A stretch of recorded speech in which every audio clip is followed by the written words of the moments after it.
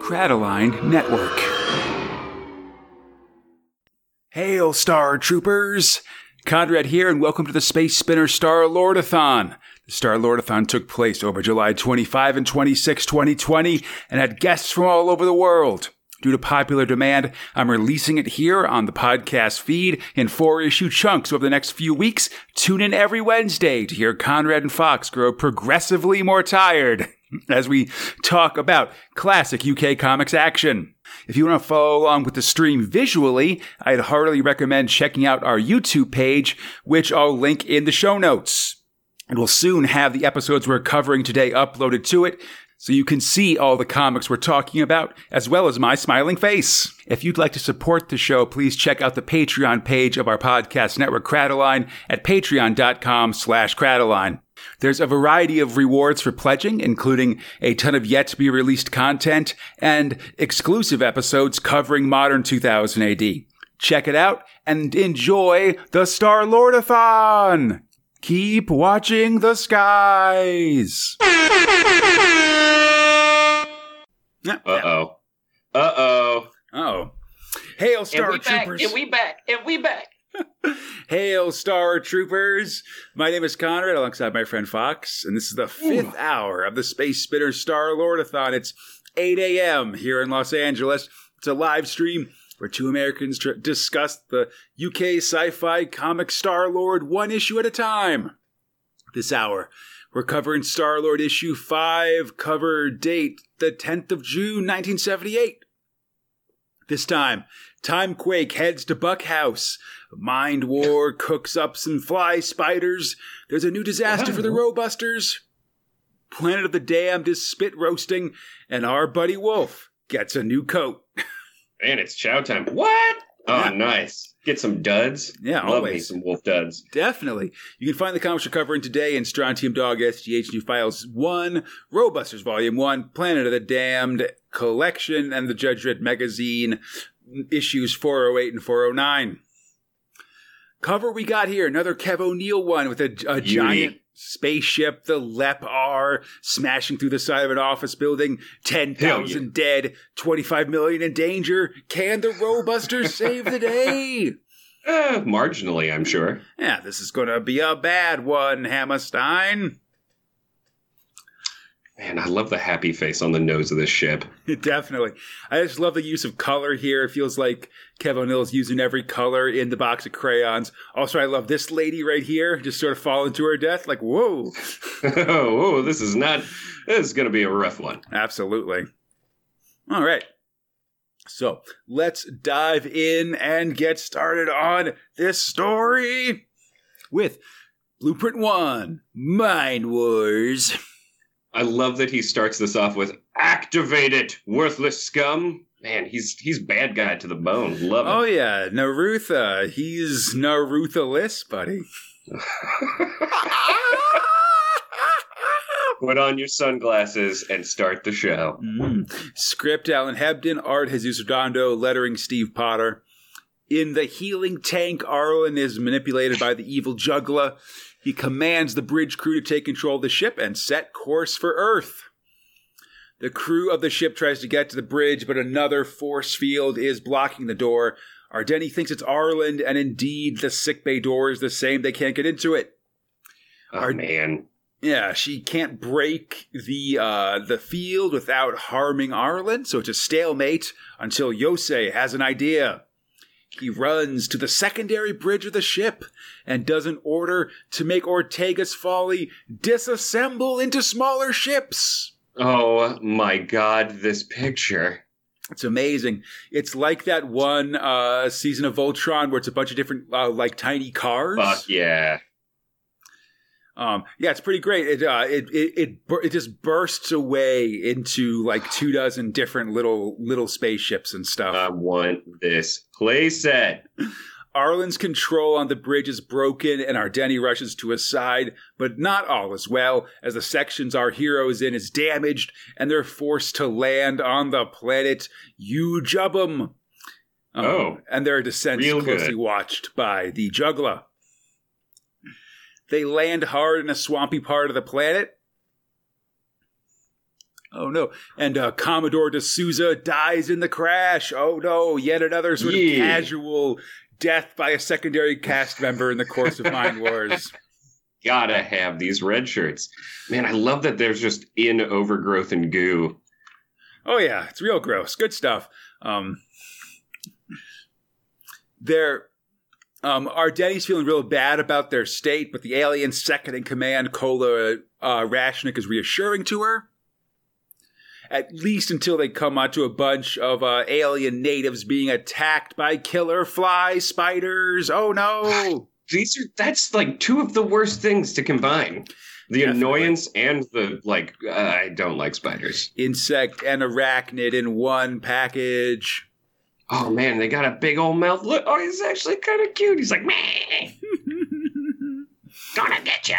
Jump in this water? I don't think so. Nah. The twins focus on a nearby lake and use the water to boil the monsters away. It cooks fly spiders here. Pretty excellent. Just totally destroyed. Man, that's how you stop a locust swarm right there. Definitely. And now they're heroes at last. Hooray! Plus, we got all these boiled bugs what we can eat, right? Definitely. They're brought into the native village on their being carried on the shoulders of the local folks. Hell yeah.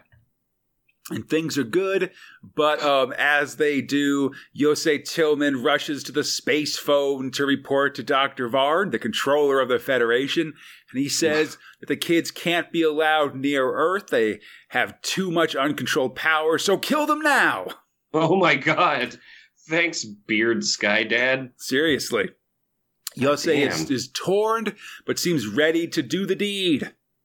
Next time... one mustache speaks to another one. You kind of have to have respect, mutual mustache respect. I guess. Listen, my mustache is not nearly as glorious as these guys, but I don't think I'd also take their orders to kill my friends. I don't know. I'm just saying, kill these kids.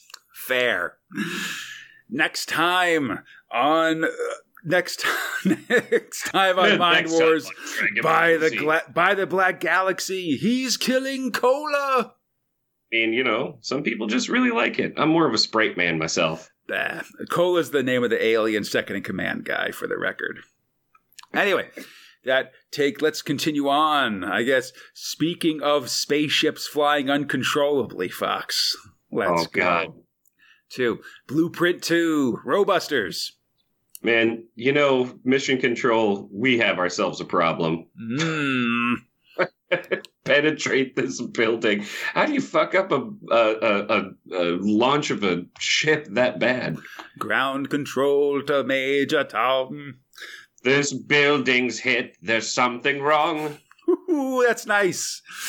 Script Bill Henry, art Ian Kennedy, letterer Peter Knight. Listen, we got a spaceship, so Ian gotta shoot it up. Ian Kennedy is there. Oh my god. So, I'm not familiar with Bill Henry. He did a story for Tornado as well, which I might talk about someday. Ooh.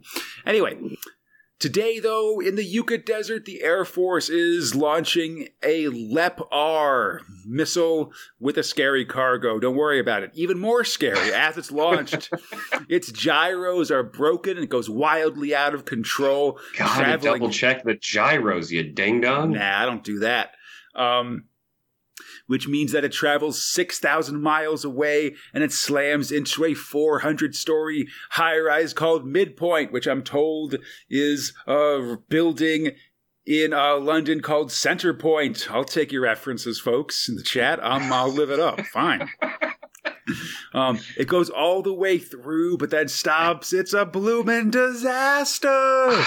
I am really surprised at the structural integrity of this building. It's built solid. Some suggesting Bill Henry's another Chris Lauder pseudonym. I mean, it always could be. It doesn't. That's not what they say on Barney. So that's sort of what I'm going with for what is a pseudonym and what isn't, I guess. Anyway, time to call the Robusters. Quartz actually in Midpoint as it's hit. Luckily, not good.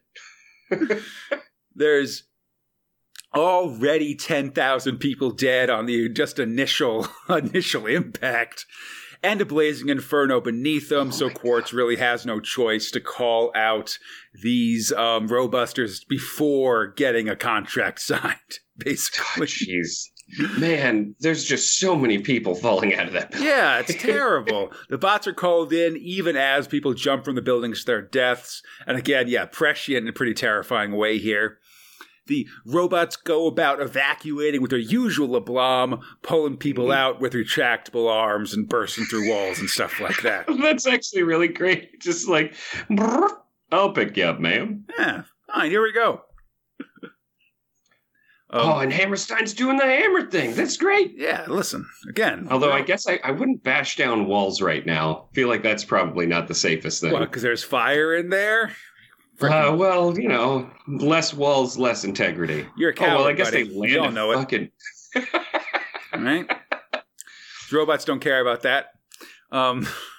Anyway, things are going pretty well, but then Howard Quartz gets a call. The robot was full of undestroyable nuclear waste matter. Its cooling system is broke, so it's about to explode with highly toxic nuclear sludge. That's the worst kind of nuclear sludge, Fox. I mean, it's one of my lowest rated sludges, to be perfectly honest. Bottom sludge. The government will pay well to have it disposed of, but I'm not sure even the Robusters can handle that. Oh, please tell me Rojaz just eats all of it. Next week, don't panic, we're doomed. I mean, that's a lot of nuclear things inside that. So wait, we're just going to launch all the waste into space. Yes.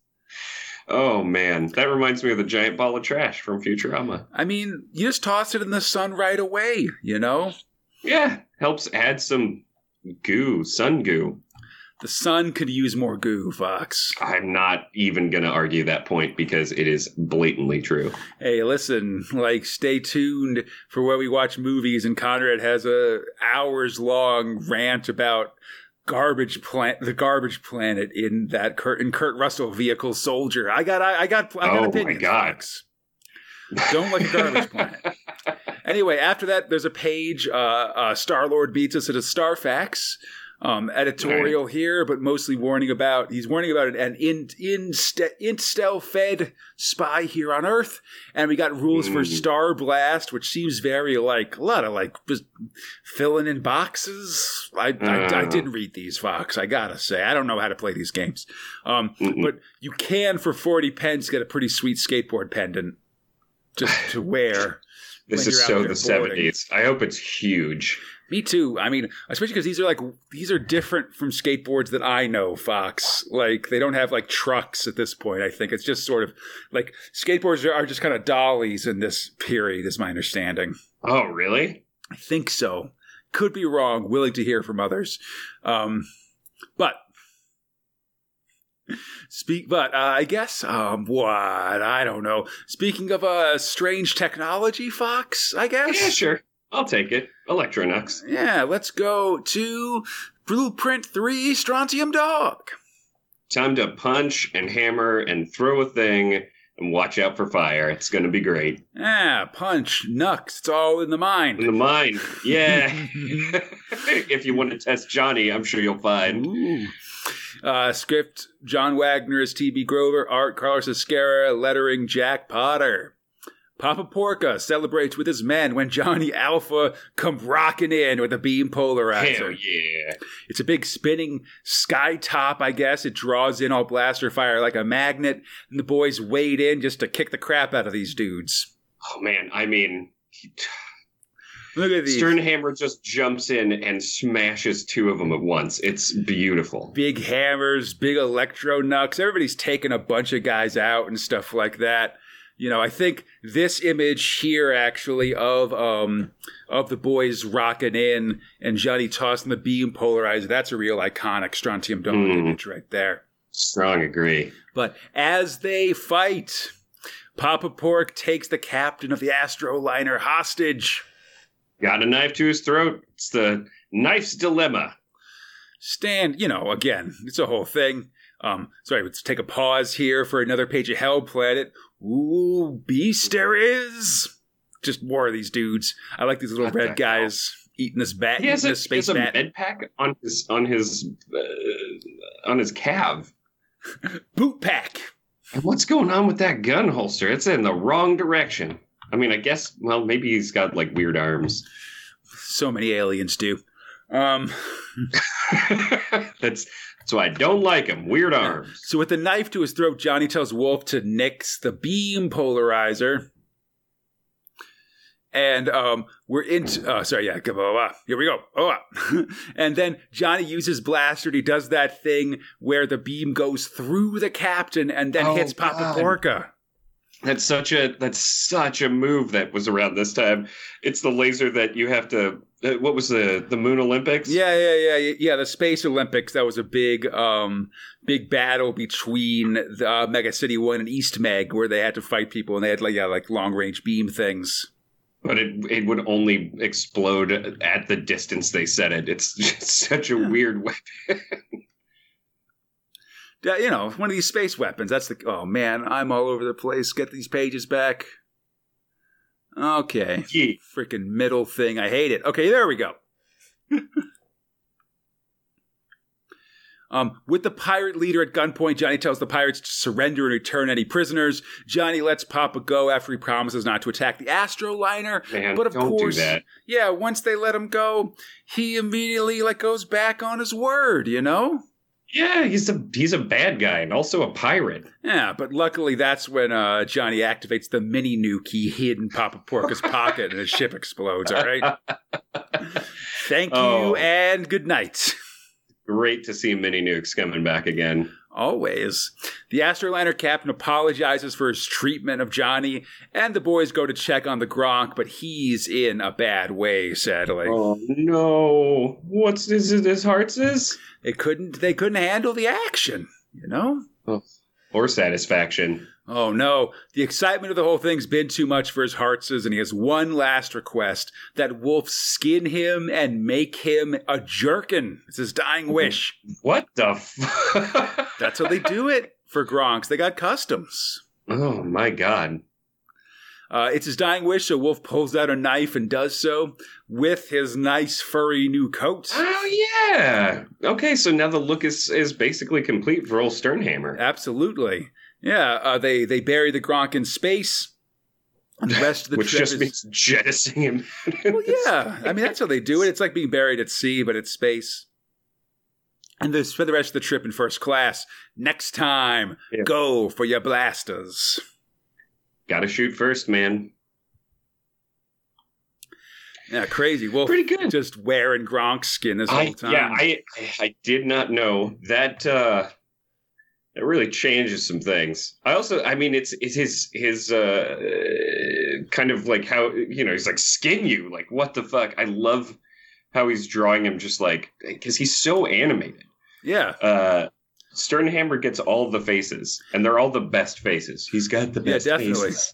Oh, Jesus. But sorry. I mean this era of Wolf is way more animated and generally than we see a lot of big, like you said, we see a lot of big faces from Wolf in a way that I don't think we see when he comes to 2000 AD. There he's much more stoic and Johnny kind of becomes the star, I think. Big face energy. Like, look at this guy. He's crazy. Got those eyes. Can't trust that.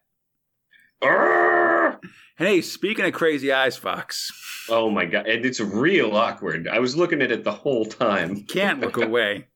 Let's go to Blueprint 4, Planet of the Damned. Script by Pat Mills is Ari Wright. Art Alfonso Espiri. Lettering Tom Frame. Right? I think that's right. No, it's Pena who's drawing. I've messed it all up. Anyway. Business tycoon Lou Kerr is the main attraction of this party by Charlie's Angels. It involved him being tied to a stick and then carried to a big old fire. So like I said, cannibal adjacent here. We aren't saying words, but this they seems pretty are slobbering. Like the guy in the bottom right corner is drooling over this idea. Oh, yeah. Look at that. Drooling. The passengers can't do anything about it, but of course our buddy Flint is prepared to make a rescue. At least until those damn Nazis show up and take him captive. Just Nazis everywhere, Fox. I'm telling you, man, they're always causing grief. Look at the shenanigans. Got him at gunpoint, trying to stop him, yelling at him to be quiet, saying he's stupid. All this stuff, it's terrible. Nazis, they're just really, annoying mostly. Definitely, yeah. They make Flint take them, lead them to Hagen's camp as Captain Roker from the airplane tries to save Kerr, but got kicked into the bonfire for his trouble. I believe that kills him. I don't know if he shows up later. I mean, face full of fire, you're not really recovering very well. Also, definitely. Great boot kick. Yeah, it's good times. Suddenly, Schmidt and the Germans appear, and it's just a big fight time. Flint jumps in on the action. Are rescuing these people. Well, I mean, they're just more sort of ambushing the Charlie's Angels, and then sort of escape. And then our guys are able to escape in the melee, basically. God. It's just insane. What is going on? He tells the passengers to run, and that Kerr is good as dead. And suddenly a swarm of abhumans is called to the melee as the few remaining passengers and Flint try to leave to head to this mysterious sanctuary he's been talking about. Acid spit. It's real bad. Oh man, they're taking Lou away. Yeah, so we pause briefly for this ad for a rotoplane. Hell yeah. Sky's the limit, buddy. Oh, wow. Okay, guys. And then... As seen on TV? Yeah, you can find ads for it on YouTube if you're interested, I guess. It looks kind of interesting. The styrofoam it's just kind of a kite, basically. Oh, anyway... Okay. Yeah, the abhumans are upon both Angel and Nazi. Schmidt is killed by the abhumans, and the rest of the Nazis then decide to join Hogan. So it's sort of a mixed ally and Axis group running through the wasteland now. This is a not a good look here. Once you start bringing on Nazis and your cannibals, everything is just like Not a good look from a bad guy standpoint. Listen, we got a big tent. We got to let everybody in. The abs are distracted by Kerr, and they take his body off somewhere as the rest of these jerks make a run for it. Meanwhile, the survivors are moving along a cliff face, and Flint says that the vista ahead of them is Sanctuary. What, that flat top mountain? Yeah, I think so. All right. Next time, she's drowned, dead on dry land. What the fuck? All right. Okay. Yeah. Still, this is weird. Oh, yeah. Land of the Damned is real weird. It's this kind of constant reminder that we're in the 70s, man. I'm really digging it just because anything goes within Planet of the Damned. Oh, definitely. Yeah, they don't care. People getting set on fire. Good amount of abhuman slaughter. Just different groups of bad guys teaming up. It doesn't matter. I like that that's their go-to move is just look and spit. I mean, it seems to work. It fucking works great. It sets people on fire, for God's sake. Definitely. You gotta love it. Oh, I love it. Speaking of Nazis, Fox, on the topic... Jesus. On the topic of your Nazi buddy, the another. Nazis. Yeah. Let's go to Blueprint 5, Timequake. Script, Chris Lauder's Jack Adrian. Art, Magalani. Salinas lettering, Jack Potter. So Salinas took over last episode, and he'll be with us for the rest of Timequake, basically. Okay. This time base we're in, it's in a mortician shop in 1978. Right. It's being broke into by these no-good Nazis. Luckily... These no-good Nick Nazis? No. Luckily, because it's a funeral parlor, Blocker and the base chief can stuff a few dudes into coffins and then use those coffins to jam the door shut. Unfortunate. Oh, my God. Unfortunately, these Nazis are pretty ruthless. Who could have guessed? So it's time to kill our own men. Yeah. Oh, they established themselves as evil. I wouldn't have guessed that because they're Nazi. Oh, weird. I guess we're just going to have to throw this potato grenade in there and blow up our dudes. Expendable. Screaming expendable while he does it. That's the key. Oh my God. Expendable! Blocker and the base head, who's named Stein, or maybe Steiny, I'm not sure. Sort of calls them both. You're stymied by this name. Oh no. They rush down to the basement where the time machines are kept, but Stein's hit in the crossfire. So Blocker goes kill crazy on these Nazis. She's shooting and beating them with the gun? This is great. Come on. A lot of ways to kill these Nazis. It's always a fun time. Throw them down a hatch, I guess? Yeah. The swarm of baddies bowls Blocker into the time base where Steiny's managed to open a time portal but not crawl through. So Blocker tosses Steiny through the warp, then uses his machine gun to blow up the time gear, scrambling a couple of Nazis that were trying to make the jump as well. They're scattered over 85 billion years. Or million, they are not looking good right now. Yeah, that means he can't escape. Nuts. But is just sort of the way things go, and he quickly gets pistol whipped by some of these Nazis. Man, one pistol whip and the man goes down. Sad. I need two. I got to stick it. It's the pistol whip is the chloroform of its time. I feel like they're contemporaneous, honestly. Like maybe chloroform's more for a lady, I guess, as opposed to the pistol whip which is for a man. I would say chloroform is more for Tintin than anybody else. That man has got it all the time. Yeah. The dog got chloroformed, for God's sake. Snowy knows how to party, all right? We know it. Everybody knows it. Blister and blue barnacles.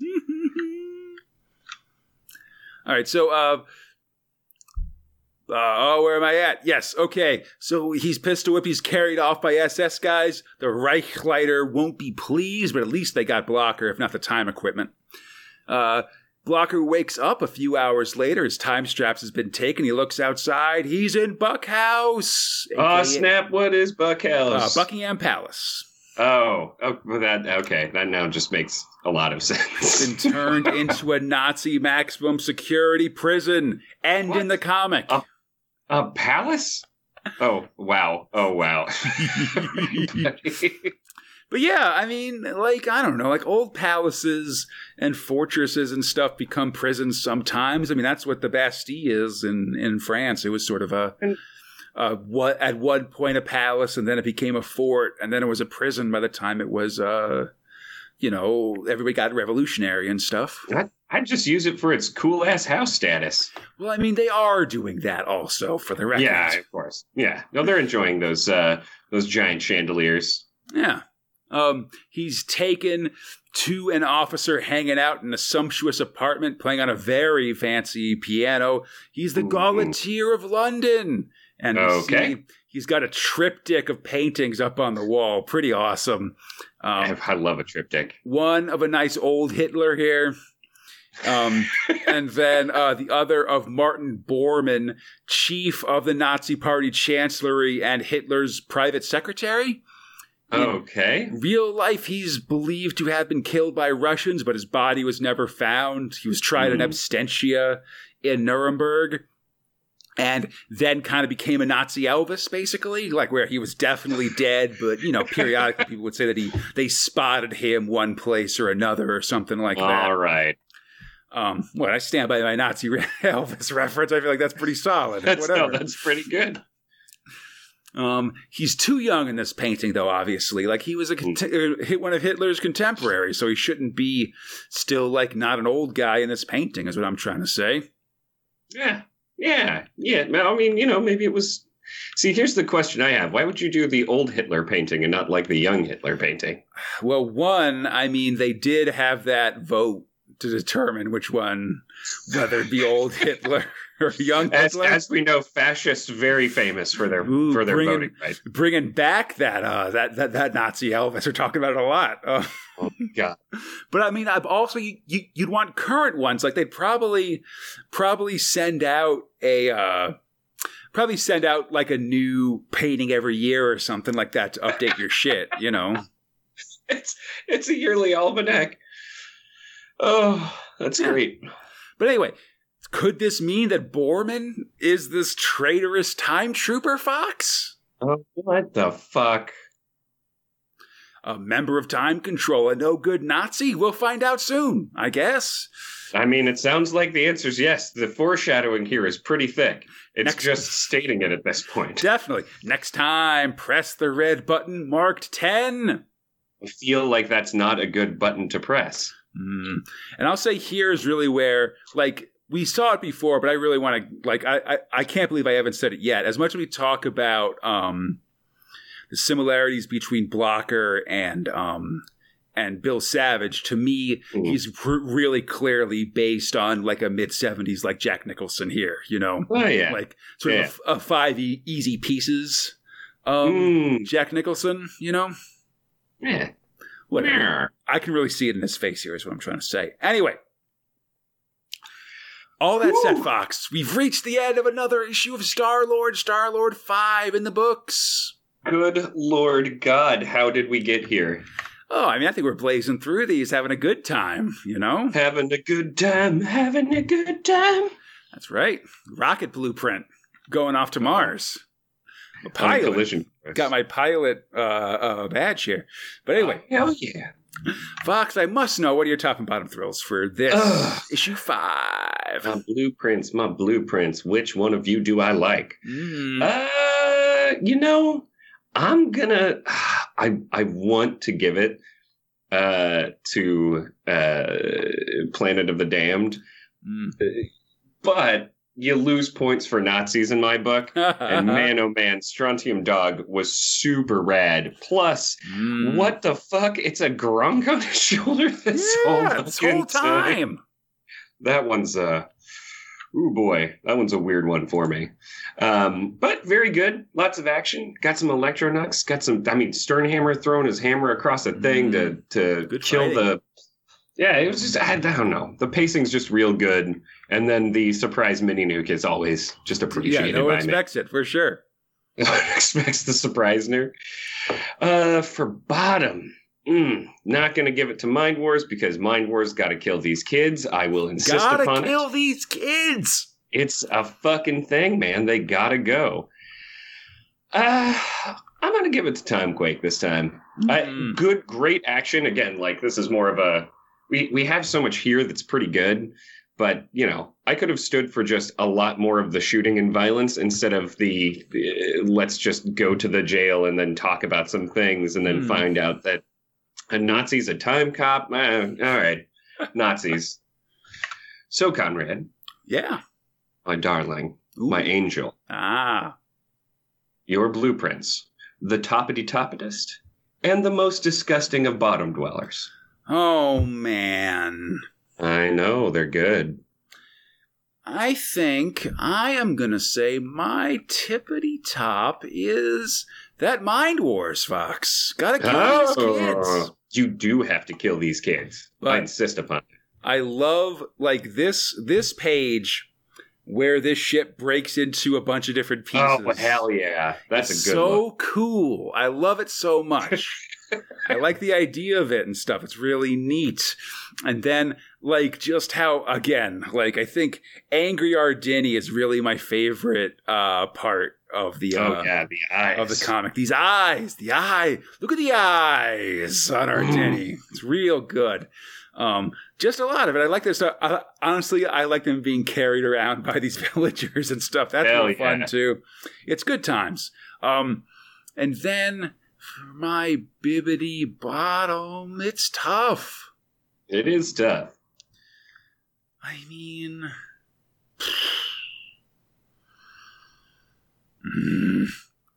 I guess I guess it's the Nazi ones. It's either Timequake or Planet of the Damned, I think. Oh.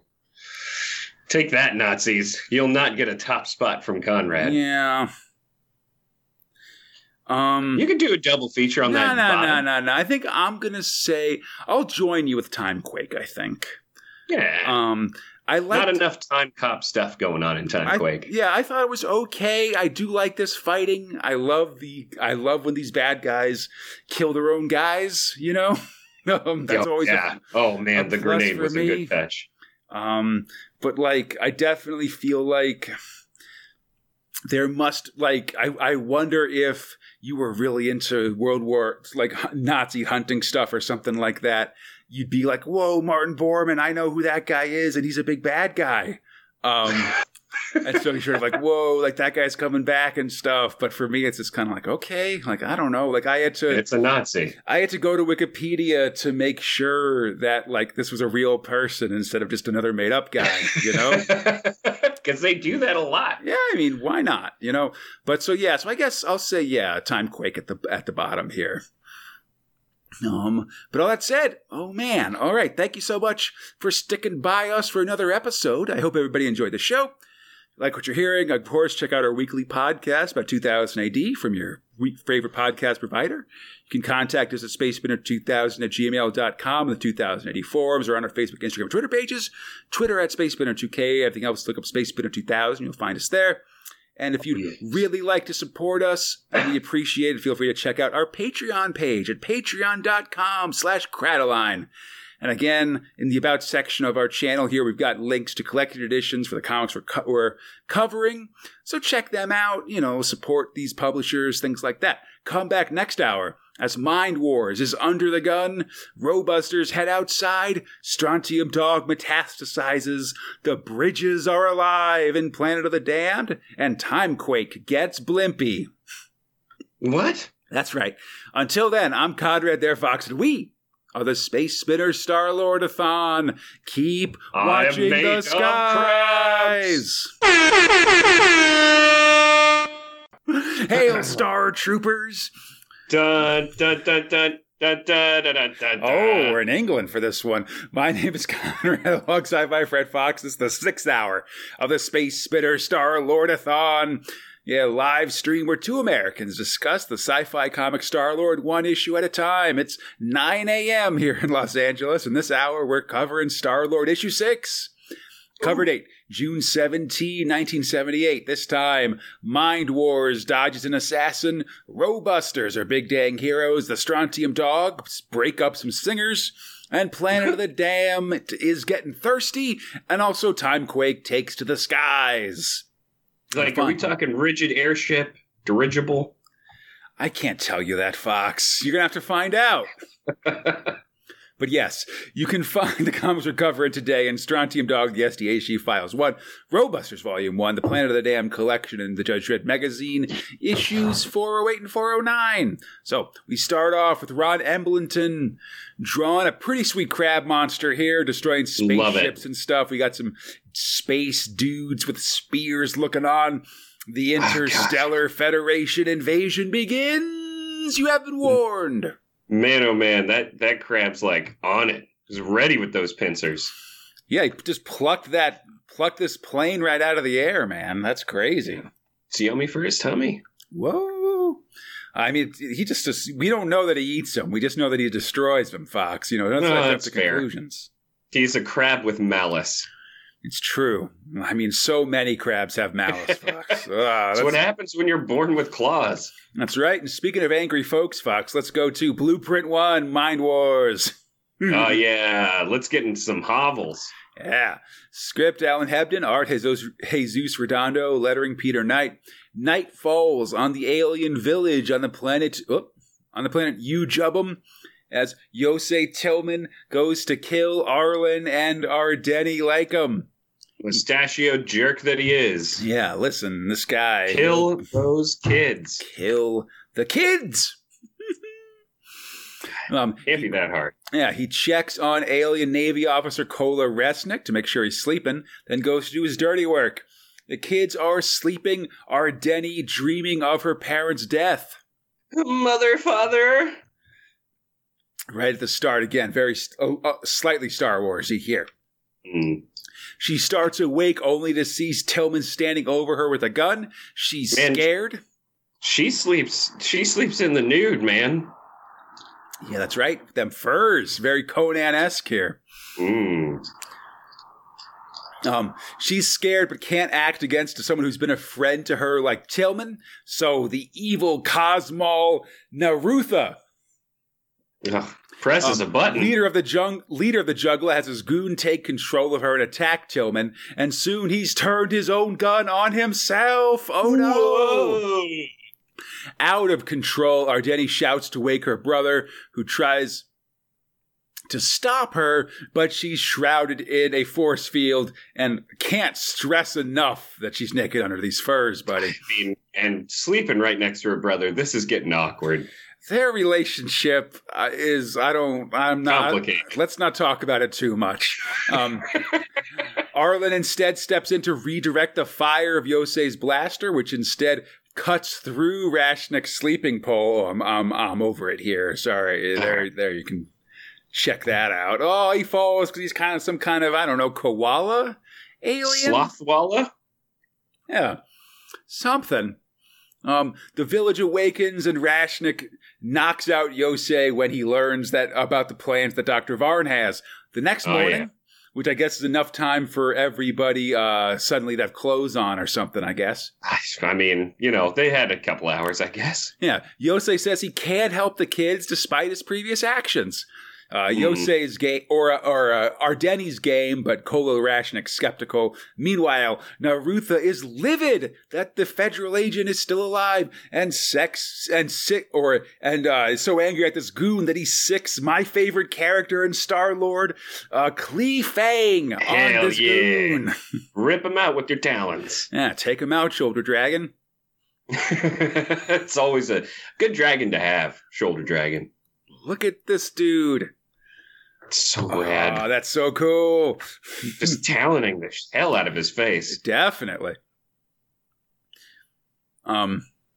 Narutha orders his troops to allow the humans to leave Ujubum so they can finally get to Earth.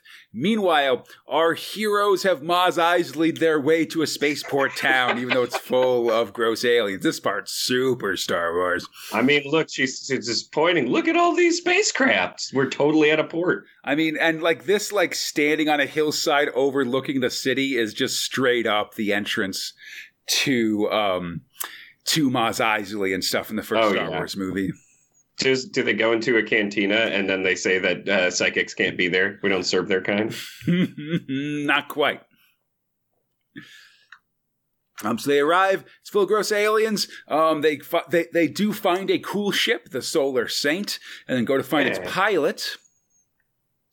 And it's indeed a raucous bar, cantina thing to find this pilot guy. Yosei and Rashnik go to talk to him. He's some kind of jowly, alien type guy. Loving the hair. But then he attacks Kolo Rashnik. He's killing him. Oh, damn. Meanwhile, on Earth, Dr. Varn details Star Commodore LeMay to take his ships and invade Ujubum to kill those twins, kill those kids. We gotta kill those kids. I inquisited the hell out of that situation. Why are these kids not dead? Absolutely. Send all the ships. Yeah. Next time. We got them now. Open fire. I hope that's just if the whole place sets on fire or something. Sure, people are just going to shoot guns, though. That's how it goes. I know. More fires, speaking of. And I will say, I believe that was White Fire, where the best, the worst, where that guy wanted to bang his sister. Didn't he get a lady to get plastic surgery to then look like his sister after she died? That's a weird one. Exactly that. Or she had to, and she ended up looking like her. It was such a weird thing. Because it was a very tensely sexual, flashbacks that he had with his sister. I mean, stay tuned. Oh, it was Order of the Black Eagle. Oh, really? Oh, nah, one of those ones. Anyway. Oh, maybe not? I thought it was White Fire. I don't know. Oh, yeah, it was White Fire. White Fire! Exactly. Hey, and speaking of flames, Fox, like the flames of nuclear sludge being expelled all over England, let's go to... Oh, man. Who doesn't like that? Blueprint 2, Robusters. We got this rocket. It's stuck in Midpoint Tower. What are we gonna heckin' do about that? Gotta go out there. Script, Bill Henry, art, Ian Kennedy, lettering, Tony Jacob. This leper rocket stuck in Midpoint Tower. It's gonna explode. Quartz gets 6 robots, including Rojaws and Hammerstein, to go fix it. As you do. Yeah, but as they go, four of them get melted immediately by the raging fires in this towering inferno. So great. And does this man go, like, sit inside of a robot's Tim-Tum? Yeah. So we move along. The lad's looking for another route, find a cleaning robot named Percy with a terrified human inside of him. He's basically the manager who just sort of hangs out in there, you know? I mean, I guess if there's a cramped space you want to hang out in, a robot's not the worst place. I mean, you know, it's like a womb. Like it's a comfortable spot to rest your and head. And as soon as he comes out, he just starts screaming, "Don't!" I mean, they're in the middle of a towering inferno. You know, you should not panic. You got to keep it together. This guy doesn't. Okay. He freaks out, then passes out, and Percy complains about his crappy job and all that stuff, cleaning the outside of the building and everything. Oh, but it got these suction cups. We can totally use that. Ooh, that gives the bots idea. And indeed, we cut to Percy suction cupping his way through the outside of the building, carrying Rojaz and Hammerstein on his back. Oh my God. Rojaz is just holding on by the sheer ability of his shovel. I mean, I bet he could land on that wheel and he'd probably bounce back off. He'd be fine. Yeah, why not? He's quite impressed to learn that they're Robusters, which I think is pretty cool. Like, whoa, you guys are Robusters? That's awesome. Dang. It's like you guys could just die at any minute. That sounds rad. Gotta get your autographs. When he does this, he jostles and almost drops Tiggins to his death, and he's afraid of heights as well. So whatever. Hammerstein grabs him as he faints again, and soon this bot trio is aboard the missile here. Hammerstein knows how to fix these how to fix these cooling things. What, really? I mean, that's cool, I guess. Yeah, I guess he is a robot. He's got experience from the war and stuff like that, I guess. But unfortunately, his hands have been changed since he was a soldier bot. So now his new fingers are way too big to work on these circuits. Oh no! Too many hammers. Definitely. Percy, meanwhile, tries to help and sprays soapy water on the melting circuits. But that don't work. I'm helping. Now it's just a mess. Ugh, gross. All this soapy water around all these circuits. How are we going to do anything, you dang? Well, first, let's add some pressure as Howard Quartz appears on Percy's tummy TV. Says, hey guys, just FYI, you got 2 minutes and 35 seconds to fix this thing before it explodes. So, you know, any time, guys, come on. Chop. Exactly. So, to fix it, we gotta try Percy's secondary spider fingers to do it. Hammerstein's gonna walk him through. Why did he not use the spider fingers first? Well, I mean, because he was going to do it himself, but now he's got to talk Percy through it. You know, you always want to do it yourself versus a talk down, you know? Yeah. I mean, this is an inexperienced scrub bot, you know?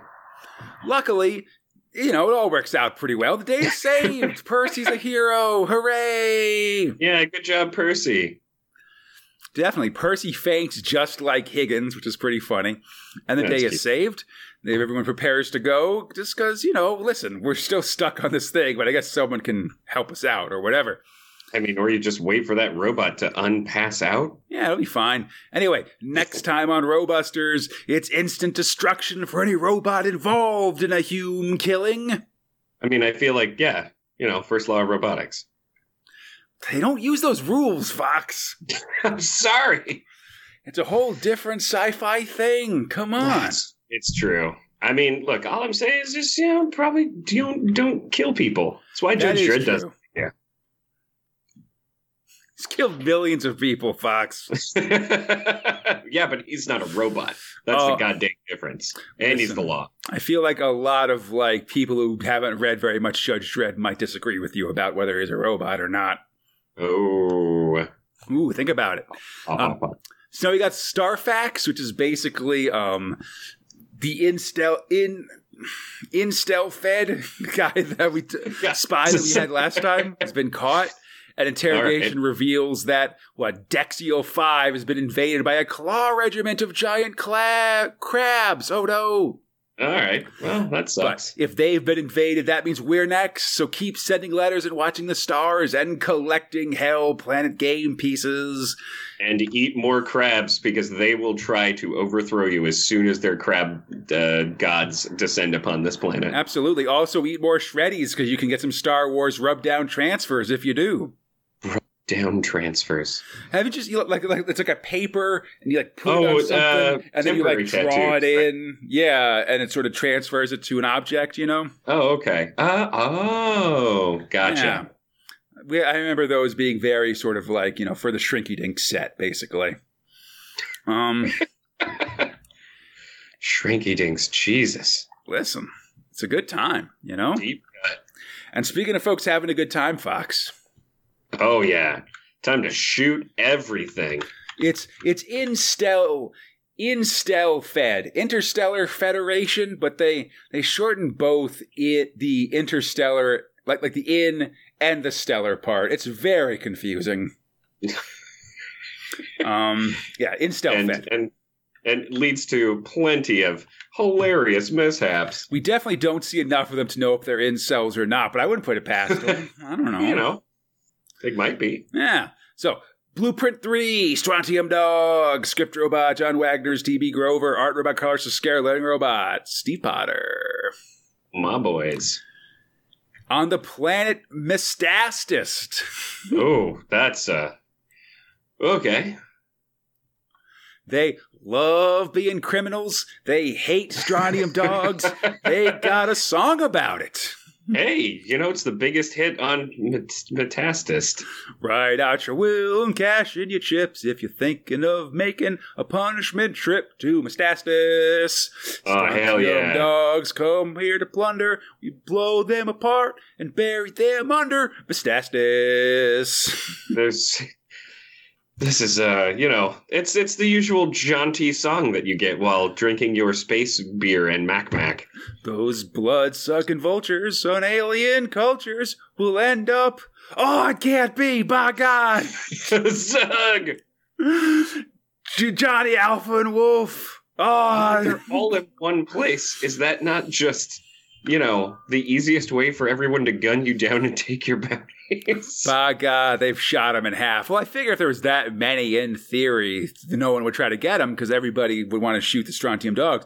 But Johnny and Wolf, you know, again, we've talked about this. They're like not S tier. They're like SSR tier, Fox. Oh, yeah. They got them pluses next to their name. Top. They got a gold border. They're the ones who, like, when you open that gotcha menu, like they're the picture that's on the chest, Fox. Oh, yeah. And I mean, he's videotaping the whole thing. Talking your language with these loot boxes, I can tell. Oh, God. Anyway, no! they run in, start beating everybody up. We take a break briefly for some more Hell Planet here. I like this alien, Psycho. He's got kind of a laser lasso, I want to say. Chainsaw sword? Something. He's got a secondary laser knife here as well. Gotta have the secondary laser knife. Yeah. Also, he has a big kill on his forehead. That I appreciate. Ooh, yeah, that's what you know what he's interested in. I will say, last time too, we've had a couple real iconic Strontium Dog images. This one here as well in the upper right is a real, like, I think this is on the cover of a couple of Strontium Dog collections and stuff. These real classic stuff. Yeah. But now we continue. Oh, come on, pages. Do what I want you to do. Okay. They arrive here, and listen, all these guys have rewards on them, but do Johnny and Wolf care about them, Fox? No, they don't. Heck no, man. We gonna take you in, baby. No, they don't care about these guys because they're here for the big fish. Oh, that's right. So these guys are just done? Just get out of here? They're just small fry, all right? They're just here to give them some information because they're looking for the big guy, Cancer. Oh, okay. Well, ooh, I wish I'd saved some level of a vocal ability for now, Fox. I could do Cancer real scary, but at this point, I got to talk at just a normal volume, or I'm not going to make it. I mean, if you're going to call yourself that, you already know you're bad. He spells it the best way, too, man, with a K and a K-A-N-S-Y-R. Oh, that's badass, buddy. Johnny uses Alpha Vision to force a mutant to talk, as you do. Gotta use these powers. Gotta. And they basically, and then sort of send him out, tell him Johnny Alpha's looking for him, all that kind of stuff. They wait for him to show up. Oh my God, this nose. And Johnny Alpha remembers his early days as a Strontium dog. I guess if we're sort of imagining this as part of the Strontium dog lexicon, this would be like, I don't know, like maybe this nose guy sort of got in early or was Strontium dog in like during the Mutant Revolution. Possible. So we got sort of like a early 20s Johnny Alpha here being trained up by a dude with a really ridiculous nose, Sniffer Martinez. Oh my God. But then, Sniff him out, Sniffer. But then... Oh, he's got a nose for these kind of things? Why? But they tried to catch this Cancer guy, but Cancer did like he used his special ability, brain powers, and killed Sniffer Martinez instead. Oh no! What a jerk! Cancer was arrested, but Sniffer was killed. And now he's escaped again. We're just going full Batman here. A powerful bad guy that was previously caught has broken out of space prison and is now on the loose. It's time for me to get vengeance for a dude with a big old nose. Yeah, Cancer. That honker. Exactly. Yeah, but as Johnny tells this story, Wolf pulls a gun on him, and Wolf himself seems to turn into some kind of giant mantis monster. Oh, what? It wasn't Wolf at all. It was a gross-ass mantis monster. That's right. Next time, I won't give you the pleasure of killing me. Oh, that's what someone says when they're about to kill themselves. Ooh, it's true. It's like a lame way out of that. Man, I don't want to judge how people kill themselves. Let's move on. This is such a great move, them kicking open the door and just shooting everybody. Absolutely. Do you think they also shot the singers? Did they get out? Yeah. Oh, yeah. They're all bad. I mean, they could... Everybody had bounties, they said. So presumably these are a bunch of evil singers. That's fair. Or at least singers can also be murderers. Singers wanted for things, Oh, yeah. Oh, plagiarism, certainly. Ooh, they ran out on the recording contracts, I guess. Oh, yeah. Oh, that's a fucked up one. Terrible. These record companies, buddy. They'll kill you. That's right. Yeah, it's a slippery ladder, the one of success, Fox. Oh, boy. Come on there, buddy. And speaking of slippery ladders, let's go to Blueprint 4, Planet of the Damned. Yarg. Script, Pat Mills as R.E. Wright, Art Pena, lettering Tom Frame. That's our boy, my man, Tommy. Got to do it. So, this guy, he's trying to climb a ladder, but as he does, he hesitates. Ladder. Yeah, and it starts to get covered in ooze because the ladder's alive. Good. Oh, what? Live ladder? Live ladder? Ew. That's right. By God, from the top of the ladder. Oh, my God. Listen, the whole team's trying to climb up this ladder here. We kind of see them down at the base. Like, here's just a bunch of random folks. I think that's Flint up there. Man, at that point, I'm not touching that ladder. Real gross. Well, you gotta get up there, but you gotta be fast or the ooze will get you. Just how things go on the road to Sanctuary. You better not badmouth it. Wow. They finally reach the top, but they can't stop here because Sanctuary is too kind. For instance, it offers folks some fruit. This lady eats one of the fruits. Ooh, she gets real sexy with it, Fox. This is ridiculous. Oh, yeah. She is into this fruit. She is, I don't care what it is, but I'm going to make sure everyone knows that it's making me real happy.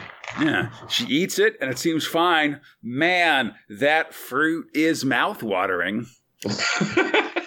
So mouth-watering that suddenly a torrent of water pours out of her mouth. Oh, my God. And she just, look, it's terrifying, and she just dies. It's really gross. in a giant puddle of saliva drowning on dry land because Sanctuary provided some fruit to slake her thirst that just made her give, some kind of genie monkey's paws wish. God, just a picture of her from behind vomiting out her own saliva. Pretty terrifying. So gross. Pretty good. Hackman is incredulous about all this, and I will say, Fox, look at this dude. He's got a kicking bod for a sci-fi writer, I mean, listen, he's between chapters. He's just benching. He's praying to the iron gods, as it were. That guy is, Jesus Christ, he's got so much sinew. His six-pack's almost as good as George R.R. Martin's, buddy. Egg. Eventually, though, they arrive at this massive fortress of Sanctuary. There's a big old moat and a drawbridge. It lowers, revealing a pretty sweet knight on elephant back. What am I looking at? Why is this here? Why is there a knight on an elephant with a flail? What is this? What is this? This is your line? The living ladder and the drowning fruit were cool, but one dude rides out on an elephant with a giant goddamn mace, and you're incredulous. Yes, or ball and chain, I guess. How did the knight get here? How did the elephant get here? There's so many questions. Drawbridge. They made chains. How did the elephant get here, buddy? You haven't seen Dumbo? They fly all the time.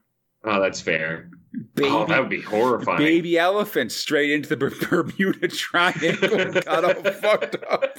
It's real sad, Fox. This is how Dumbo really ends. Oh, that's sad.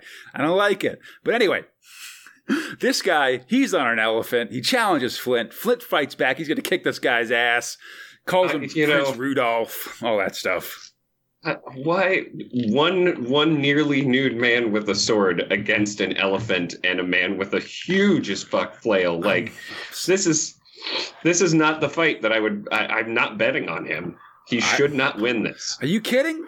He's like level 20. He's been grinding Avman experience points all this time, but he's got that's true. Some combat feats and stuff. Some real D&D shit happening here. If that elephant starts spitting, he's going to know what to do, I feel like. Oh my God, spitting elephant. Just machine gunning out like peanuts or something like that. I've seen this movie. Oh, yeah.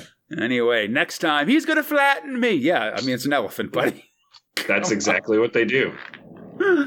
Oh, man. All right, next up, we got more Star Blast rules, Fox. All right.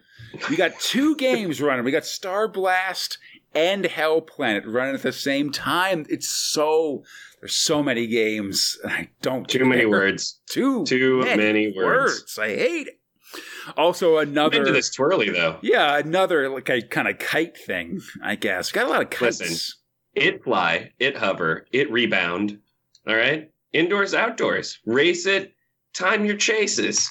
Easy, making it full instructions, and you also get a blade with it, a knife. All right, keep it together, buddy. We aren't getting. Listen, until Twirly tosses something to my Patreon account, I don't want to do any more ads for it. All right. Free twirlies for every subscription. Dude, don't make promises.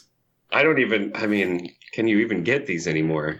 I bet you could make one. Do I look like a make guy? I could go to the hobby store and like put some shit together, probably. Just balsa wood, I'd imagine. Oh God. Get my lathe out, Fox. All right? Oh, ready.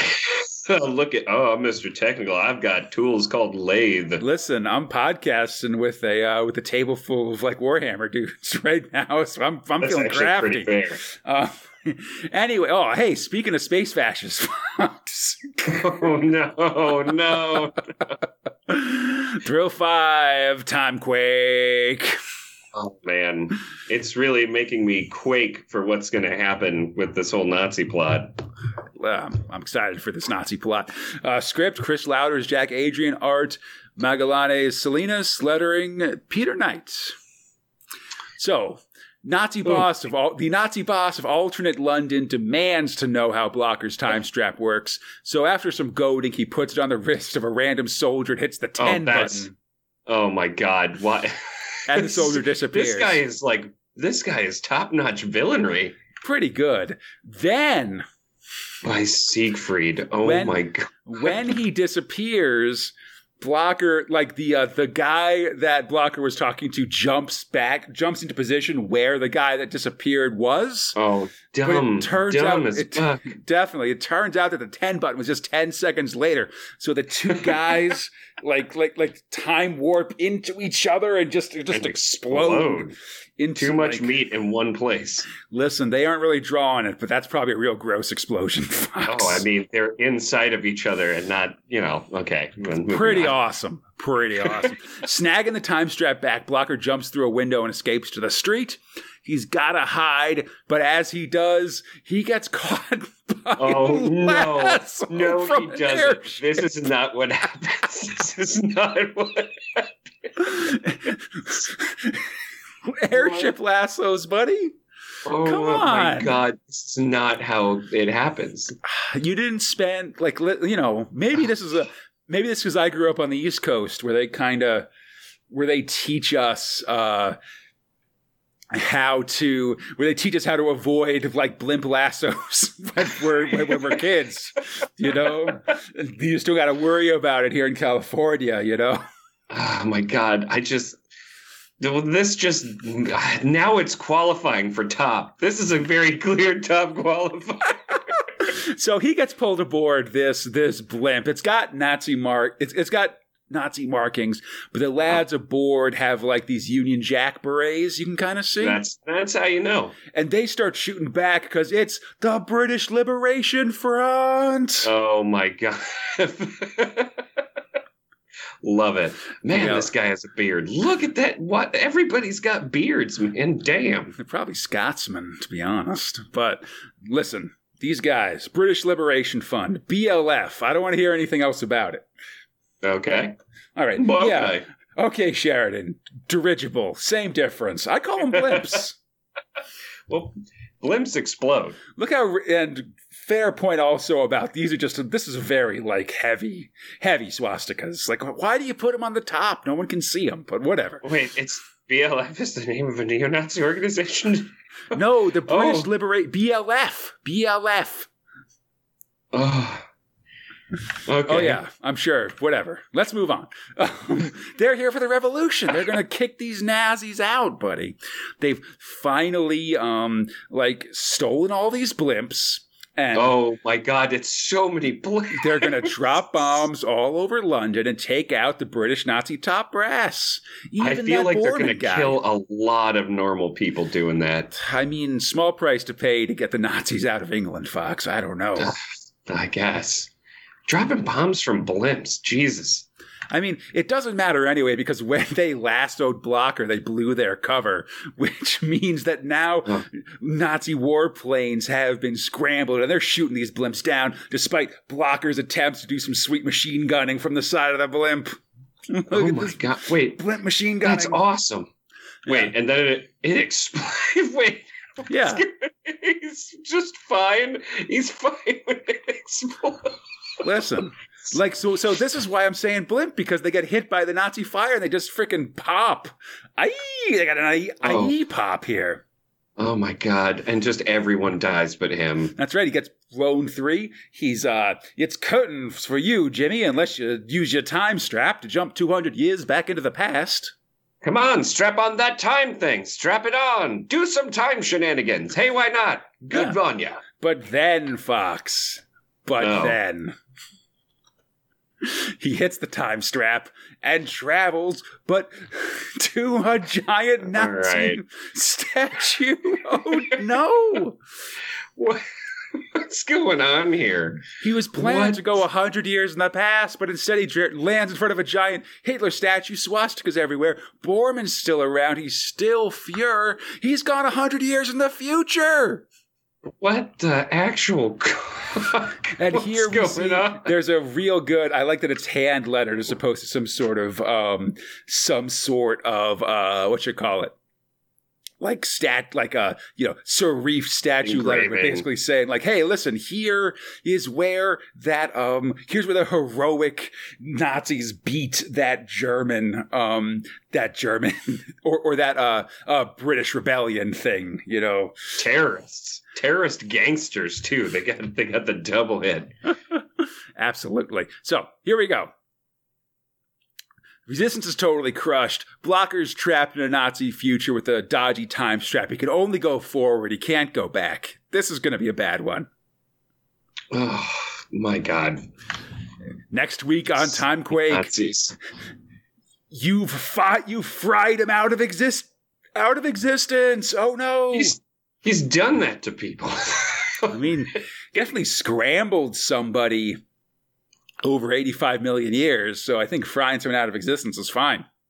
Next, you just got to poach somebody out of existence, huh? Frying, scrambling. I get it. You eggy bastard. Love eggs. Oh man, we should not love eggs, but I mean I love eggs. Sorry. I hope after this we can go relax and maybe take a night's hollandaise. Oh. All right, hour 6. Space Spinner Boys have gone insane. Okay. Oh, I'm going, man. Fox, I have an important question for you, and it's what are your top and bottom thrills for this issue? Issue 6 of Star-Lord? And I don't know. No, you know. You're going to tell me, buddy. I do know. I am going to say, Jesus, Living Ladder was real gross. You know what? Actually, no. I am going to say this. It was a toss-up, right? I was going to say Mind Wars just because, I mean, there's some real weird shit going on. But that's more on my end. I would give it to Timequake because of that lasso, but Jesus, it's just still more Nazis. But who I will Nazis. I'm Nazi fatigue, man, but who I am absolutely giving it to is Planet of the Goddamn Damned, because holy shit, gross ladder, and then a woman vomits her own soul life. And then an elephant. Oh, so good. Everything about it is like, it's the best dumb shit. I love this schlock. So sorry, so what's your bottom then? Oh, Timequake because of Nazi fatigue. Yeah, Roadbusters is on notice. Ooh, bold. I know, because I love their banter. It's just like I'm done with this missile thing. For sure, yeah. But Nazis are worse, man. I'm done with Nazis. I think I'll join you with Planet as my top. Oh hell yeah! I feel like. I worry that we might be reaching the end of Planet of the Damned's full batshit insanity. But this one's really with a bang. Like this living ladder thing, then the fruit, then the elephant. It's just like every time I'm like, whoa. Like there's much. It's so perfect. I don't know. Nazis, man. The lasso is the only saving grace out of fucking Timequake. That lasso is so strong, though. It's real strong. But I guess I'll go Timequake again. Like, this Nazi stuff is fine. I guess. I mean, it is very much the first thing that you think of, I guess. And like these blimps are very silly. Like they're very just wearing Nazi pajamas instead of like sort of realistic markings and stuff. Gotta have Nazi print all over your Nazi stuff, man. Like Mind Wars was on my list as well, but like I don't know. I did like Yosei having to kind of worry about whether he wanted to kill Ardeni or not. And again, whatever. Like, there's some weird shit going on there that I want to explore. Yeah, I'm finding Mind Wars to be quite delightful. I must, even if it's not getting top every time, I'm really enjoying it. It is a nice science fiction fantasy story. A lot of this stuff, like all this stuff's pretty good, Fox, I gotta say. I'm liking Star-Lord so far. Like there's just matters of degrees between all the tops and bottoms for sure. Oh yeah. All right. So awesome.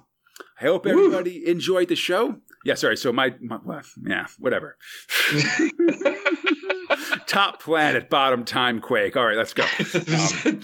What is your top planet? I think you know. I hope everybody enjoyed the show. If you like what you're hearing, again, check out our weekly podcast, Space Spinner 2000, and your favorite podcast provider. Contact us at spacespinner2000@gmail.com on the 2000 AD forums. That's right, Sheridan. On our Facebook, Instagram, or Twitter pages. On Twitter at SpaceSpinner2K. If you look up Space Spinner 2000, you'll find us there. If you, again, really like to support us, we truly appreciate it. So you can check out our Patreon at patreon.com/Crataline. That's our podcast network. And again, in our About section, we got links to collected edition of these comics if you want to check those out as well. And come back next hour as Mind Wars meets their Han Solo, Robusters puts on the Ritz, Strontium Dog learns the cure for cancer. That's with SYR. Yeah, listen, they got to make these jokes. It's Pachyderm fighting time in Planet of the Damned. And Timequake goes from Nazi future to Nazi far future. Oh. What? Mm-hmm. Until then, I'm Conrad there, Fox, and we are the Space Spinner Star-Lord-a-thon. Keep watching the skies. Tons of eggs. There's lassos in the sky. Hail, Star Troopers. My name is Conrad, alongside my friend Fox, and this is the 7th hour of the Space Spinner Star-Lord-a-thon live stream where two Americans try to discuss the UK sci-fi comic Star-Lord one issue at a time. It's 10 a.m. here in Los Angeles, and we've made it past the 25% mark. We're halfway to halfway, Fox. Yeah, that's right. Pray for me. Definitely. This hour, we're covering Star-Lord issue 7, cover date June 24th, 1978. This time, Mind Wars fights a space battle. Robusters starts swinging. Johnny Alpha's got you in his sight. It's Plant Sanity in Planet of the Damned. And Timequake checks out the Nazis of the 25th century. Nazis. Yeah, you can find the comics we're covering today in Strontium Dog SGHC Files 1, Robusters Volume 1, Planet of the Damned, and the Judge Dredd Magazine, issues 48 and 49. But this episode, I'm excited because we're joined by Eamon Clark of the Mega City Book Club. Welcome aboard! Oh! Hi, Conrad Head Fox. I'm Dr. Eamon. I'm here to help. Oh, no. We don't need your help. We're doing it on our own. The chat room wants to stage an intervention. So if you need talking down from the Star-Lord-a-thon tower, I'm your man, okay? Oh, listen, Star-Lord-a-thon forever. Just blink twice. We gotta keep going. No. And Fox, you're the voice in his brain. You've got to make him blink twice. Oh, no, it's fine. So, Eamon, I wonder if Person, you could... woman, man, camera, TV. Oh, no, current events. So I think you've actually covered a couple of these Star-Lord stories in the course of the book club. Could you share your Star-Lord history with us? Yeah, so I know nothing. Oh, no. I'd like your other guests. I'm too old for Star-Lord. So my younger brother got 2000 AD but didn't get Star-Lord. But I have got some of the issues now that I bought on eBay. I've certainly got those collections you've mentioned. I've got the SD Files 1, which we have done on the podcast with Steve Green, who's in the chat room. Oh, yes. I've got Planet of the Damned, of course, so I've read that. I've also done Robusters Volume 1 on the podcast as well. So I've done those. That's my familiarity, basically. The ones everybody knows, Strontium Dog, Robusters, and a bit of Planet of the Damned. And we're definitely getting towards these more mysterious ones as we go through Mind Wars, which was just collected last year, I think. And then, we're getting on to, as we get deeper in, pretty soon we're going to be talking Holocaust, which is this one that no one knows about. That's really the forgotten thrill. But what? Listen, What is this Nazi stuff, man? No, it's an entirely different Holocaust, buddy. Don't even worry about it. Thank goodness. Yeah. This one's about this one's got Russians, so be ready for that. Boy. The cover, Forbidden Worlds, Beyond the Limits of Man's Imagination. See, Flint showing down with Prince Rudolph in this extremely red cover by Roman Solo, one of our long-term faves. Oh man, packing in this pachyderm. Love this man versus elephant action. It's so good. Barbarians, wear more clothes. I know. It's got to be so cold on Planet of the Damned. No, I gotta see that barb bod. These barbarians. They're proud of their physique. They spent all that time strapped to that machine, pushing it around like Arnie did. Absolutely. Oh yeah, the what is it? The slave breaker? Yeah. It's like a mill or something. I don't know. Anyway. Yeah.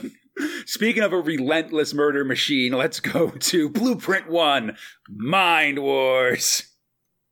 Which is what Conrad and Fox will be doing in 18 hours' time. Oh, my God. I'm fighting that mind war every day. Script, Alan Ebden. Art, Jesus Redondo. Lettering, Jack Potter. Star-Lord appears on the top of this page to give us an update on this damn Hell Planet game. I don't care, Star-Lord. Leave me alone. Oh, my God. They're don't really know about the game. No. We got 2 games, and we keep getting pieces for them. And I don't care about it. Wow. Anyway, on the planet Ujubum, federal counselor Kola Rashnik is being attacked by a star trader named Zazda. He tosses away Agent Yosei Tillman, and the twins decide to step in, blasting Zazda into a nearby table with their mind powers. Not even lifting a finger, man. Psychic versus Brawn. Psychic's gonna win every time, baby. It's true.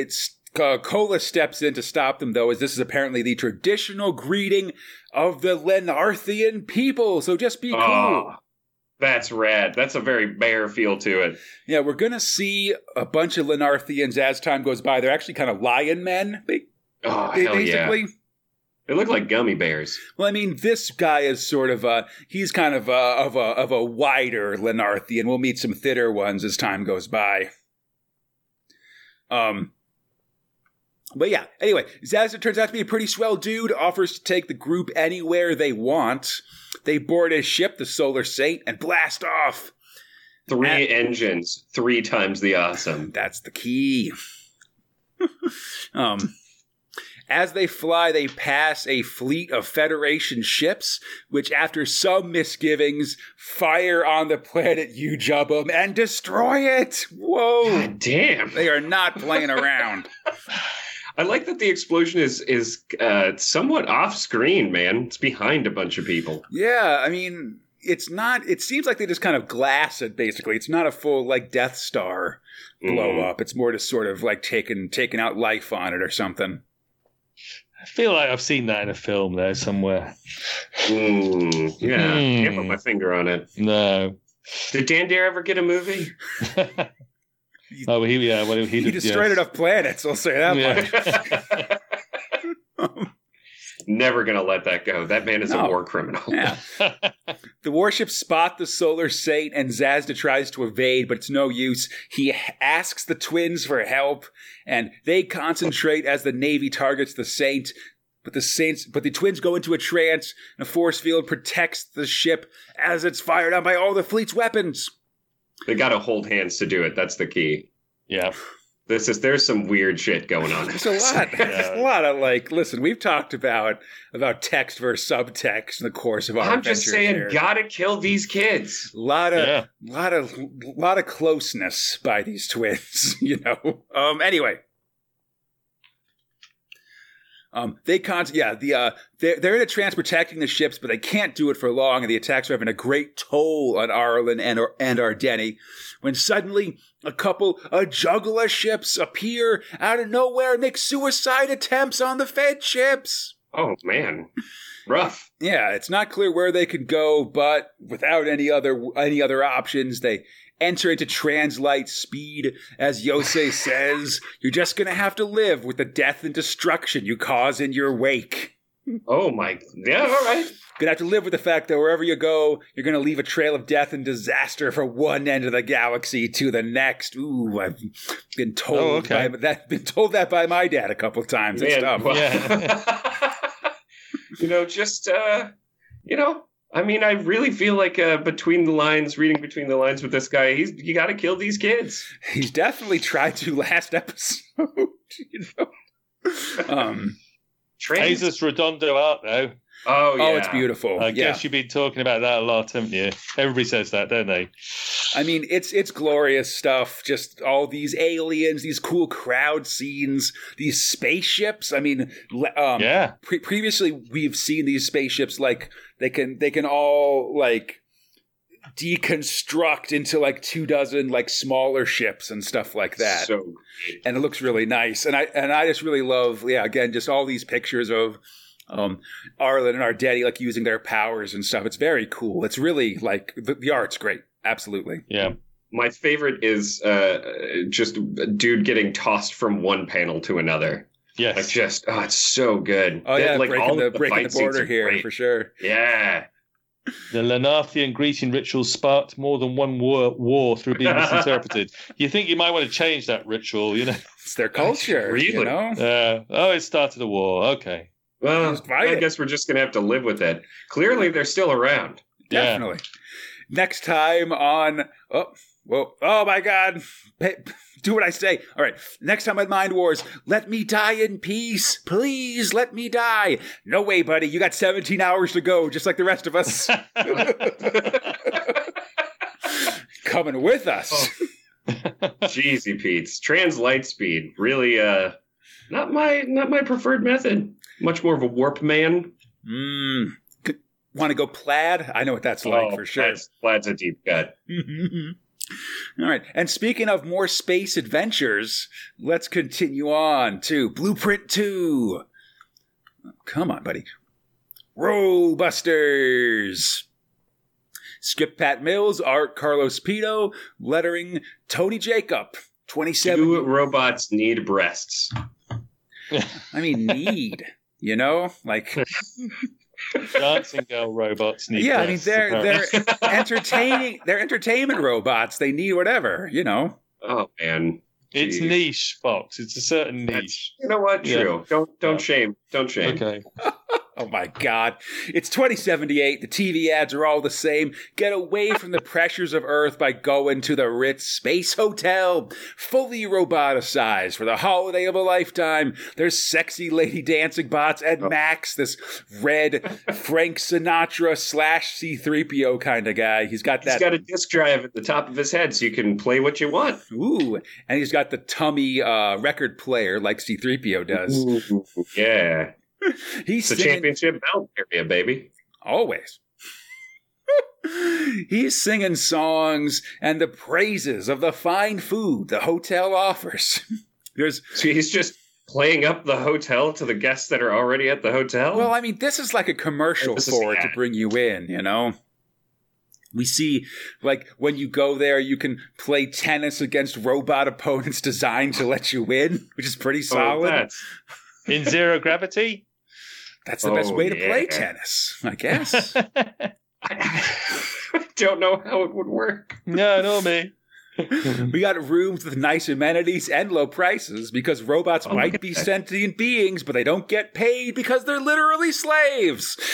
Hey, why not? Sure, great. Subtext is text. This is written by Pat Mills. It's not just clever statements. It's not just a clever credit card. Do not tip your bellboy. I brew you some nice sweet tea. There's a familiar sentence. Robots! Oh boy. Sadly, as these things do, the vacation of your dreams can quickly turn to nightmares. That's robots. Of course it's going to turn to nightmares. Yeah, we see a robot manager...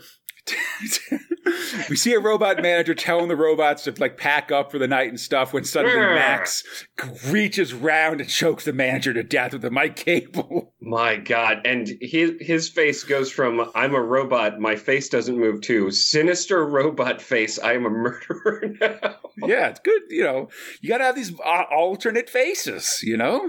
Oh, man. Got a murder face on. Oh, yeah. Oh, don't like murder bots. Stop making robots that can kill you. It seems very simple. It seems like the whole plot of Westworld, doesn't it? Listen, I don't want to have a robot-based hotel if I can't accidentally be killed by those robots. I mean, how else are you going to have a murder mystery in your robot hotel? That's right. Yeah, or just a murder. One guest must die. Yeah, come on. Give me Man robot up, liberty. The plan's on. They're going to kill all these Humes, but first they got to wait to get the right Humes in there. Jeez, everybody's in on it? Yeah. Listen, they got a powerful hotel union, for sure. That's what said that it's all about murder. Yeah. Meanwhile, at the Robusters base, Howard Quartz' secretary, Miss Marilyn, is on her way to work, getting catcalled by all the robots, which I don't think is cool. Like, what's going on here, guys? It's very heavy metal. It works both ways. I guess so. Oh. And then Howard Quartz pops out of the window and shakes his umbrella at him. Get out of here! No, I've got phone calls to take. Exactly. Oh, geez. Okay, where am I at? Yeah. Okay, a bot with a hard hat named Half Tough checks on her about his new arm. He's been missing one. But apparently it's still in the mail, which is sad. Amazon delivery's delayed again. Oh, boy. Only essentials. Yeah. Meanwhile, Rojas and Hammerstein are on their way to meet with Quartz. They banter with Half Tough and then with Marilyn, who, once they're in private, admits that Half Tough's arm will never arrive because British Lamech has stopped making that part. Oh no! And that's the British Leyland. Very sad, and that's it's tough because he's the one bot that's really stoked to go on a mission, despite the fact that he can't because he's got missing the arm and stuff like that. And he's only half tough, and now he's only got half his arms. It's a paradox, Howard Quartz arrives. He's going to a conference at the Space Ritz tomorrow, and he wants Rojas and Hammerstein to come with him. Hammerstein as a bodyguard, and Rojas undercover as a new cooker unit. I don't know if that's a good idea. Well, I guess he's got the flipper. Yeah. Use his shovel. I mean, we'll see. He does actually look like the waiter bots that are working at the hotel. We'll see that next episode. Oh, interesting. Do they also eat garbage? I mean, they eat something, I guess. I don't know. They're going to go soon. They're on a ship to the Ritz, but both bots have a bad feeling about this. More Star Wars stuff next time.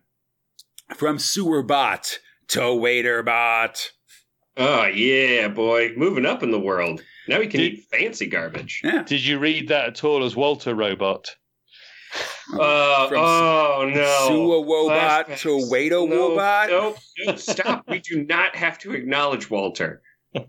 Oh, God, that robot. So Pat Mills has a go at slaves again, or, makes a point about slaves again. Also has a go at the British car industry. Oh yeah, I was going to ask, what a Lamech is a reference to, because it clearly is, but it's above my head, I think. So that's British Leyland, who were like the Rover car company, and who by the late 70s were in a pretty dire state. So, yeah, didn't have a good reputation. We're definitely there's definitely a lot of sort of instant or reference to different car companies making these different robots in Robusters and stuff. So I think it's just a good picking that up, I suppose. But yeah, I appreciate that information because it's hard to research it sometimes, for the record. Yeah, especially when you're making 24 different reviews. Listen, all right? Yeah. If you join our Patreon for $3, you can see all my show notes. I'll have these Star-Lord ones up soon for 40,000 words for this podcast event. Thank you very much. He literally writes 8 pages for like a normal. It's mostly 3 episode. or 4 for these ones, but still. Anyway. Mm-hmm. Let's, speaking of space hotels, let's bug this shit up with Blueprint 3, Strontium Dog. Yes, let's go. Baby. Yeah. Script, John Wagner as T.B. Grover, art, Carlos Esquera, lettering, Steve Potter. Johnny and Wolf are about to shoot each other when Johnny realizes that the giant praying mantis beast that Wolf has turned into might be a mirage trick from Cancer, who he's going after. What?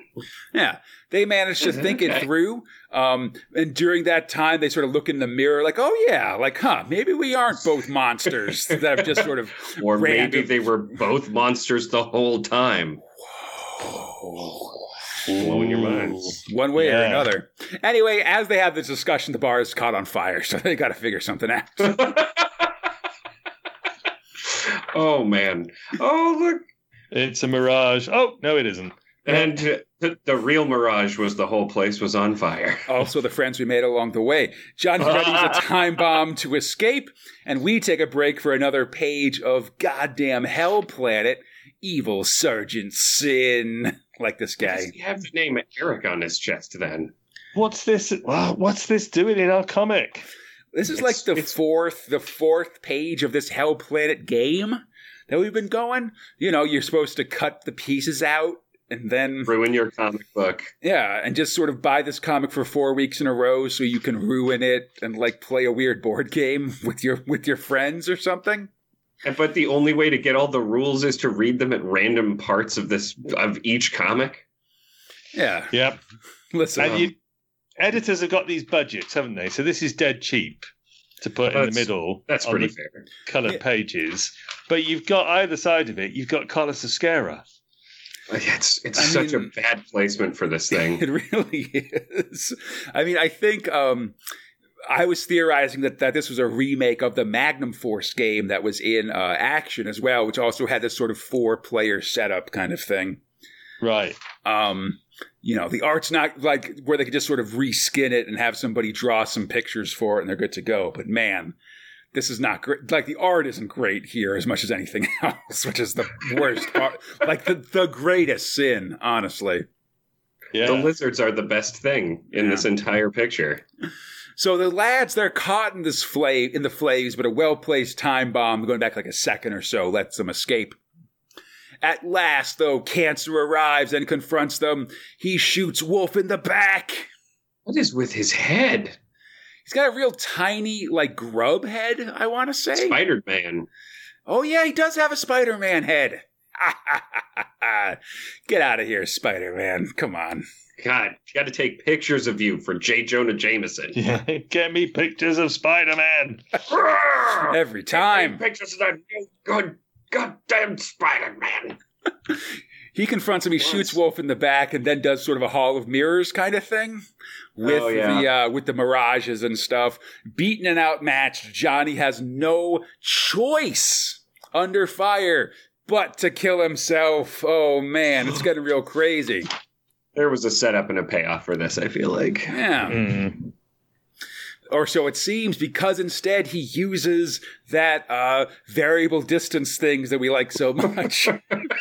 It's such a strange gun. Its purpose is really only twofold. Shoot through a guy to get another guy, or shoot through myself to get to that guy. Yeah, shoots through his own head and hits Cancer, taking him out. Oh, man!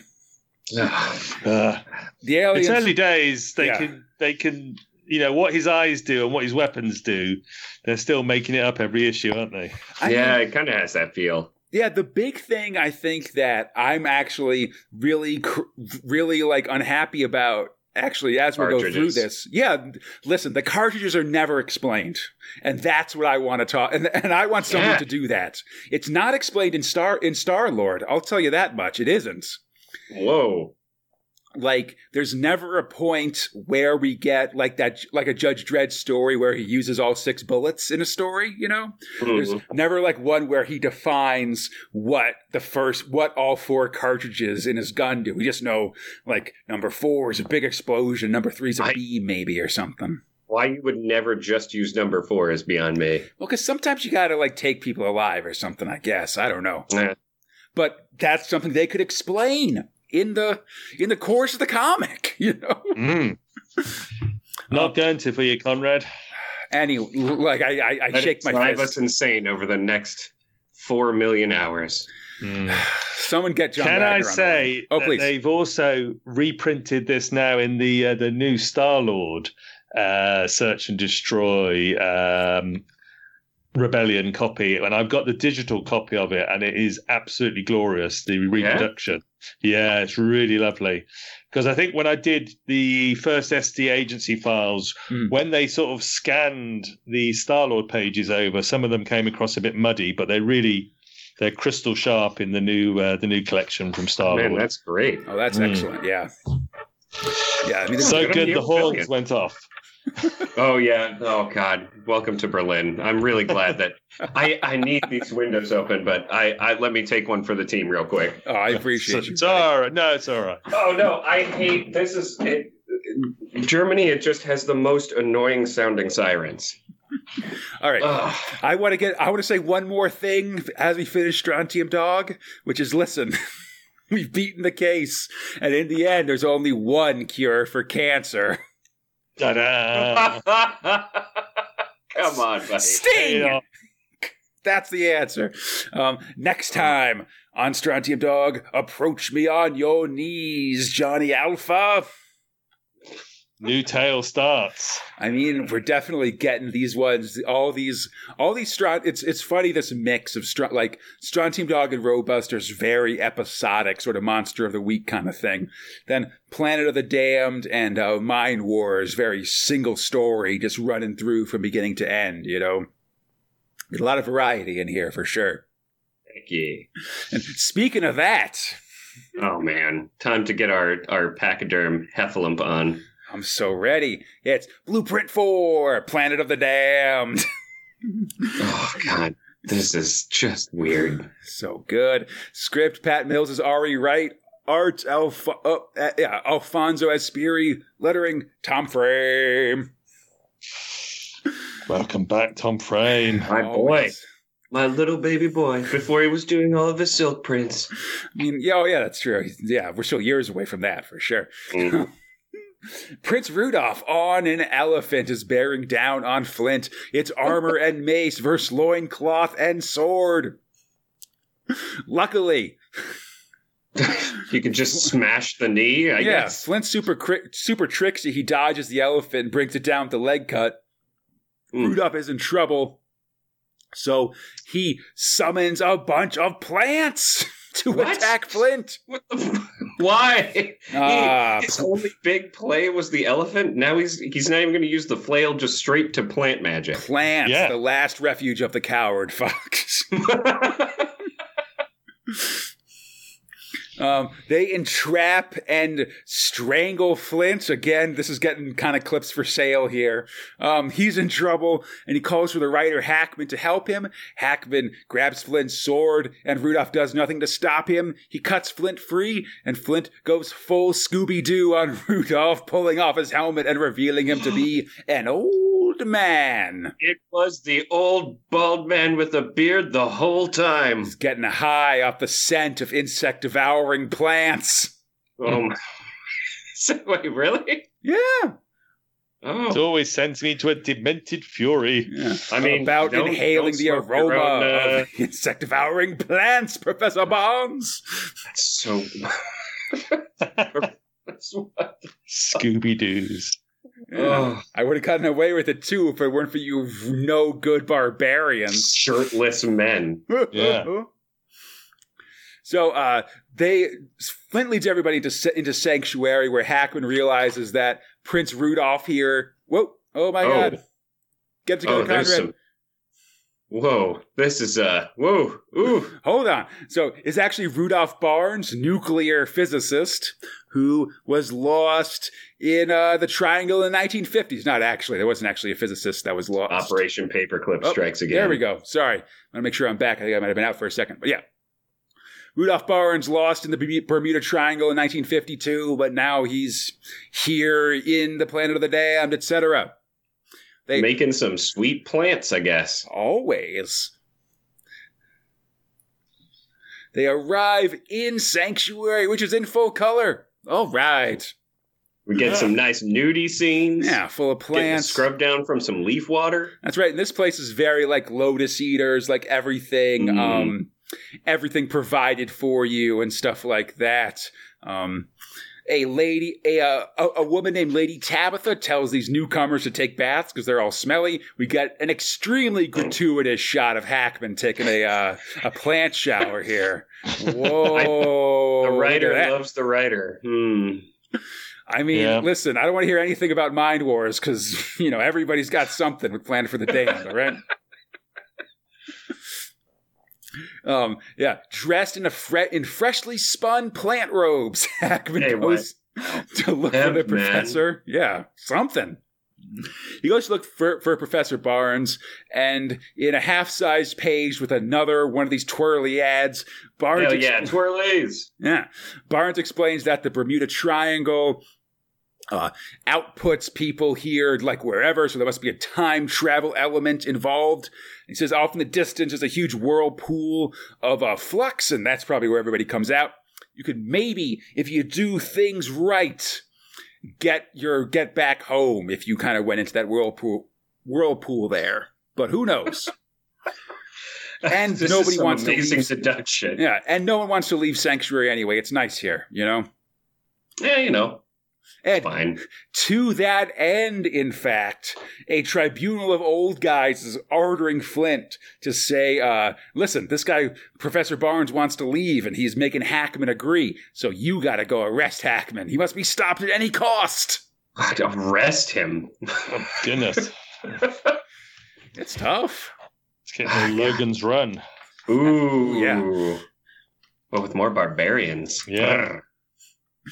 Next time on Planet of the Damned, the whole place is coming alive. Oh man, the whole garden's a thing. It's gonna eat people. That's rad. It is. It's pretty rad. All right.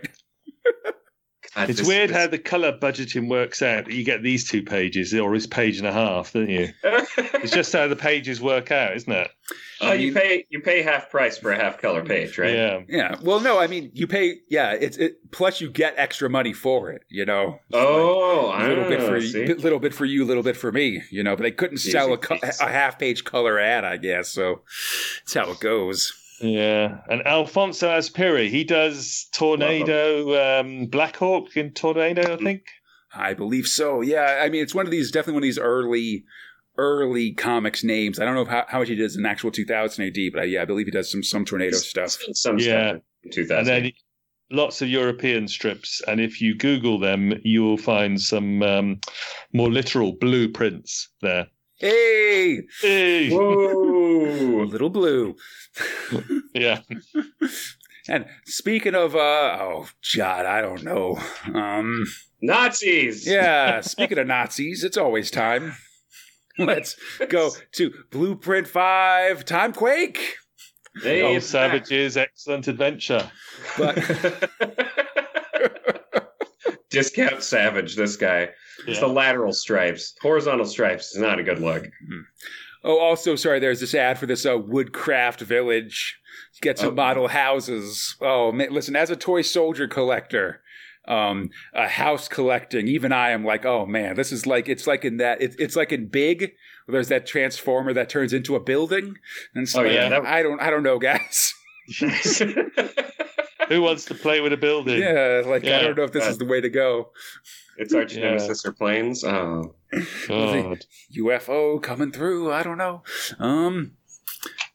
So, Timequake, the year's 2070, so this is an alternate future to Robusters, which also takes place that year. The Britain is ruled by Martin Bormann and the rest of these Nazis.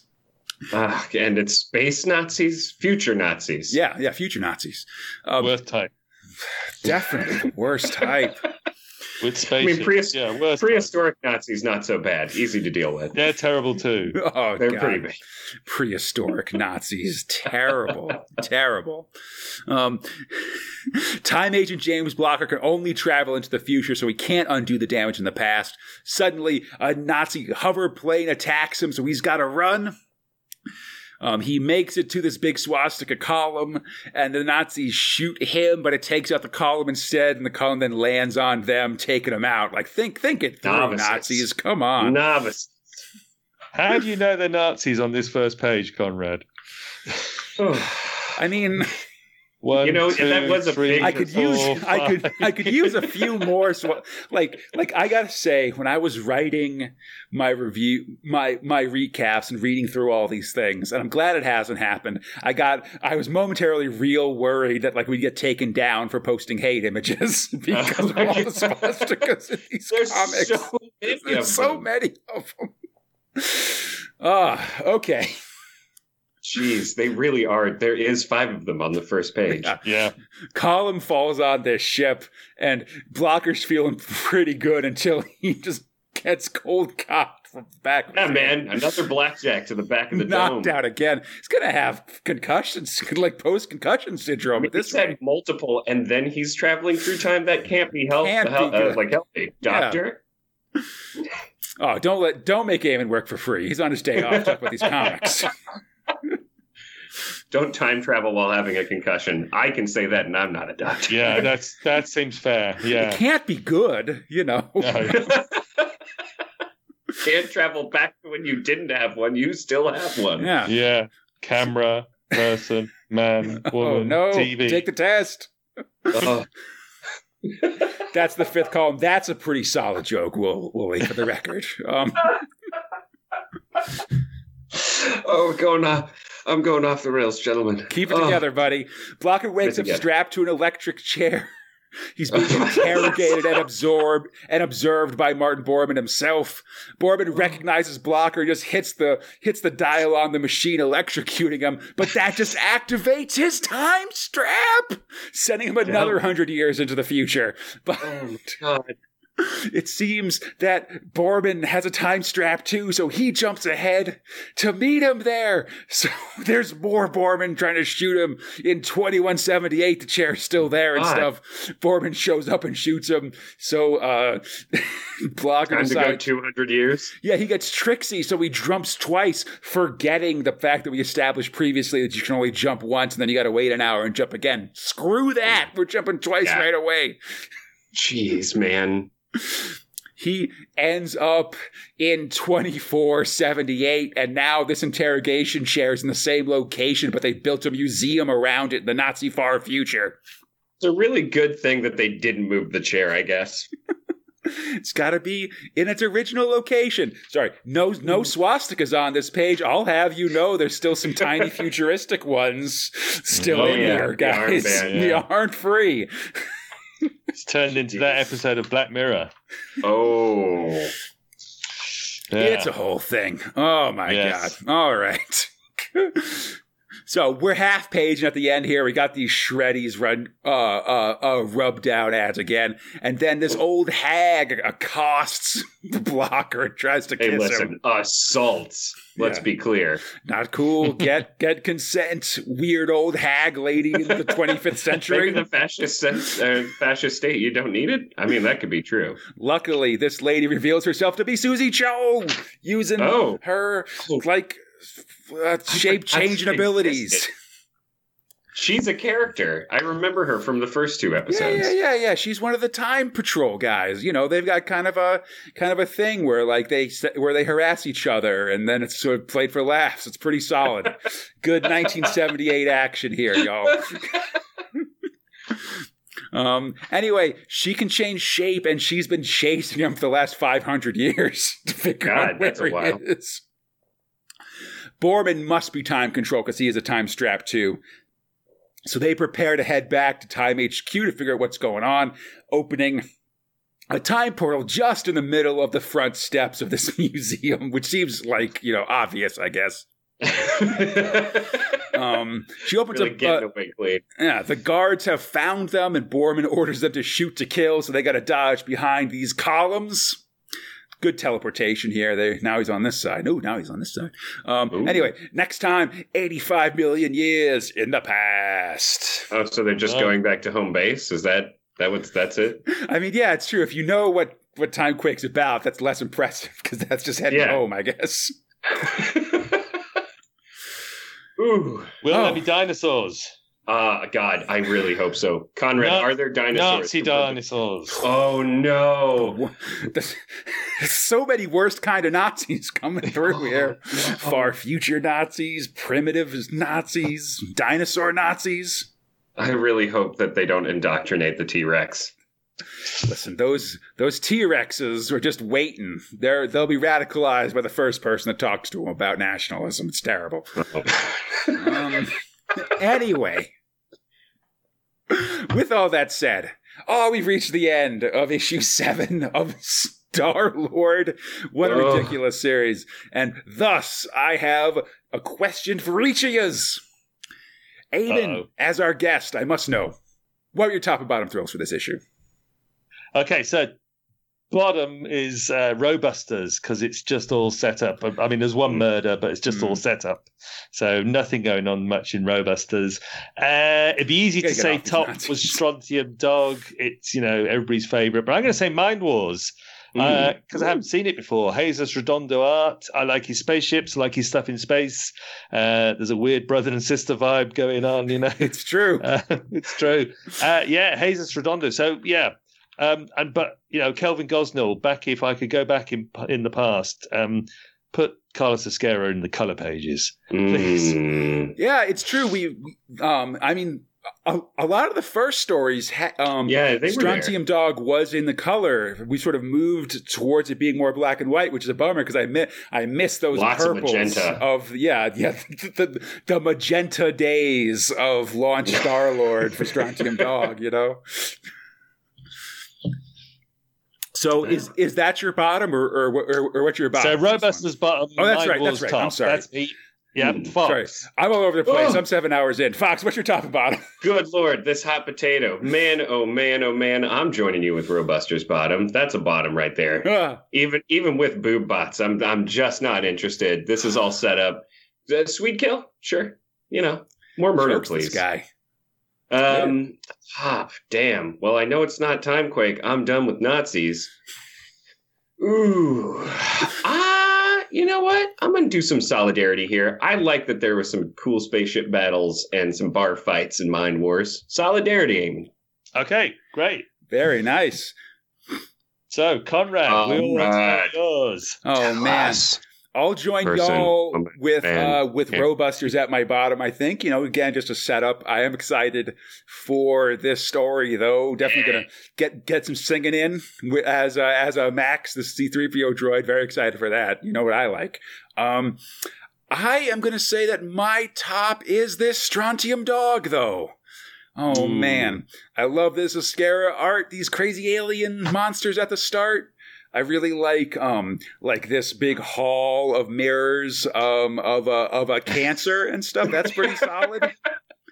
And then, I love the fun with the tech of they use a time bomb to get out of this fire. Uses the variable blaster thing to shoot this guy through his own head. That's pretty solid. Weird weapon. And then look at this pun at the end here, man. I found a cure for cancer. The only cure. That's solid. Solid pun. It's a zinger.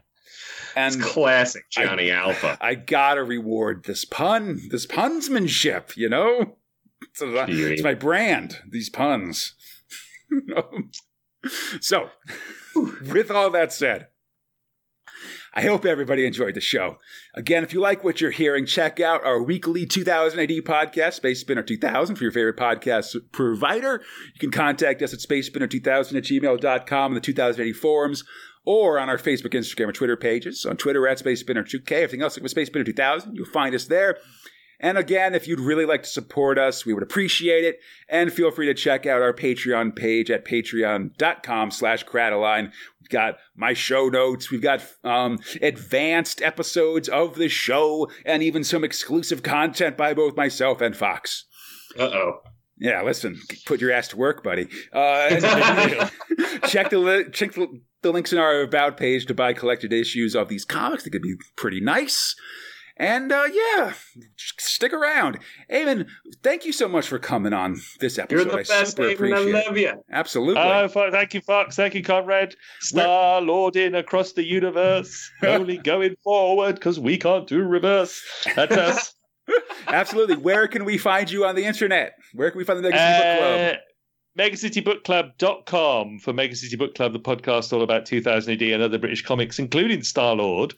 And you can also find my new Sandman podcast, which I'm doing with my daughter Jenny, at Handful of Dust Podcast. .blogspot.com. But basically, if you search for Mega City Book Club or search for A Handful of Dust in your podcast app, you will find me. And I'm doing a podcast with Jenny, and she's putting me right on a number of things in Neil Gaiman's The Sandman comic. Dang. Yeah, I'm really enjoying that show. It's a lot of fun, and I'm loving your perspectives on it, on those comics. It's really great. Yeah, it's great fun. Highly recommended. Podcasting with your daughter, highly recommended. Yeah. Hey, listen. I'll have to read it before I give it a listen. That's for sure. Yeah, lots of spoilers. Excellent. All right. So thank you so much for having me on. Good luck. Oh, thank you so much for coming on. Keep the knee pads strapped on. Keep the shoulder pads on. Tight boots. Keep the energy up. Tight boots. That's it. Tight boots. Listen, we can't be stopped. We're going to keep going. Come back next hour as we take a break from our regular Star-Lord issues to check out the Star-Lord special. It's going to be a very special episode indeed. Oh. And until then... What does that mean? Ooh, yeah, listen. Until then, I'm Conrad, they're Fox Naaman, and we are the Space Spinner Star-Lordathon. Keep watching those skies. Oh, we're gonna do it. We're coming back online. Everybody knows it's great. And Conrad's super fine. Oh, no, we're on. Stop. Oh, God. Warm-up song. Hail, Star Troopers. Hail. My name is Conrad, alongside my friend Fox. This is the 8th hour of the Space Spinner Star-Lordathon, a live stream where two Americans discuss the UK sci-fi comic Star-Lord one issue at a time. This time, it's 11 a.m. in Los Angeles, and we're taking a break from regular issues of Star-Lord and talking about the 1978 Star-Lord special. Oh, yay. Yeah, came out. I love It's a good time. It will be. It came out in summer of 78 for the grand price of 40 pence. Cheesy Pete's, buddy. Yeah, more than 3 times of the cost of a regular issue for 18 extra pages. That's 5 pence more than the longer 2000 AD sci-fi special that came out this year, just saying. It's the only Star-Lord special and just has sort of some adventures from a bunch of our buddies and at least one one-off story, so whatever. Does it have a giant wall of text like other ones that I've known? Oh, yes. Absolutely it does. But we'll be dealing with that quite expeditiously. Thank God. You can find the comics we're covering today, maybe not actually these comics, but ones like them, in Strontium Dog SGH Files 1, Roadbusters Volume 1, Planet of the Damned Collection, and the Judge Dredd Magazine, issues 408 to 409. So... big cover here, pretty crazy one, a lot going on. A jet taking off, obliterating a bunch of planes, buildings, and dudes in flight suits behind it. Okay, I guess. Big old spaceship just smashing into that city. Just like, getting deep. Yeah. Inside cover, Star-Lord welcomes us to the special edition. It's a perfect entertainment kit, he says. We'll see about that. All right, I'm skeptical. Well, pentagrams already, you know what I mean? Whoa, he's making a change from the 6-star of the first issue to the 5-star. I know. Gotta make up your mind, man. Are you Jewish or a Satanist? All right, let's be cool. Be cool, Fox. Let's go to Blueprint 1, Timequake. Ooh. Script. Time to see some dudes get slapped around. Russian dudes. Script Patterson, art John Cooper, lettering Steve Potter. This is the most ridiculous time travel story I've ever seen, Fox. I'm pretty excited about it. Really?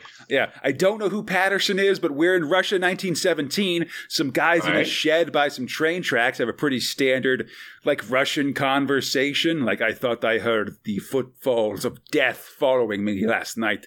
It was just the wolves, Alexei. It's fine. Don't worry about it. When suddenly they're grabbed by a giant hand, it's a Droon! Just fucking slaps them and shoots them, and these guys are not having a good time. Yeah, they kill some dudes, they pull some levers. Hey, they know how to work a train track. That's pretty good. Listen, these droons know what they're doing. They divert the train to Petrograd, then they board it looking for a target. They find it and dispatch it. With this guy dead, humanity is doomed, I say. Doomed by droons.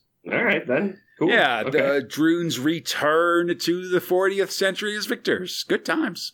Meanwhile... in the time cops. In 85 million BC, an emergency signal comes on as a trooper from 1917 arrives. The Droons have killed Lenin. Oh. No! That's not good. And I guess without Lenin, the Soviet Union doing stuff, the world won't develop correctly and we won't have a space race, blah, blah, blah. I mean, they could have just gone for Karl Marx at that point, right? Nah, because someone else would write a communist manifesto, but only Lenin can Lenin his way out of this one to make the Soviet Union. Oh, Lenin! To the warp room! Yeah, grab some blasters as we go. We see them. We get some good time travel stuff. The murder at the signal box happens again and stuff like that. I like when this stuff, when we see things happen once more time repeats, in time travel stories. But this time the troopers are waiting for the Droon when they attack. One of the aliens gets Blocker in a big bear hug, but Susie shoots him right in the back. Pretty solid. So does this like up the ante? Do they just keep repeating the same thing but bringing more people? Not quite, but that would be awesome. Right? Layer after layer of time travelers getting in each other's way and stuff, time copying periodically. Anyway, they manage to take out most of these Droons, but the last one still manages to board the train wearing a nun's habit, as you do. Oh, God. He's undercover. Oh, no. As nuns. Oh, no. Nuns on the Run Part 2. Now they're aliens. Wow. Things seem okay. They check the train. Lenin's still alive. Pretty solid. Yeah, nice. But then that guy gets on there. He's in the nun habits, and Blocker gives chase. By the time he arrives, Lenin is dead. He kills the Droon, but again, too late. Lenin's dead. Time stream's messed up. Whole world's gonna end. Unless... So what does Susie think of? Unless... Susie Cho, who can change her shape... Oh, God. Takes on the form of Lenin and just spends the next 7 years as Lenin. Until he dies of natural causes. Is she also the one that's, like waxed up and like placed in a glass coffin to be watched for the rest of her life? No. They just leave a dummy in there, I guess. Oh. Anyway, see you. Have a good time, Susie. We'll be back in 7 years to pick you up. God. This is ridiculous. In a nonce. In a twinkling, the boys arrive at Lenin's funeral, pick up Susie in her old hag disguise, and return home. Not making out with anyone this time, thankfully. Yeah. It seems Susie was able to pretend to be Lenin perfectly and keep the time stream running.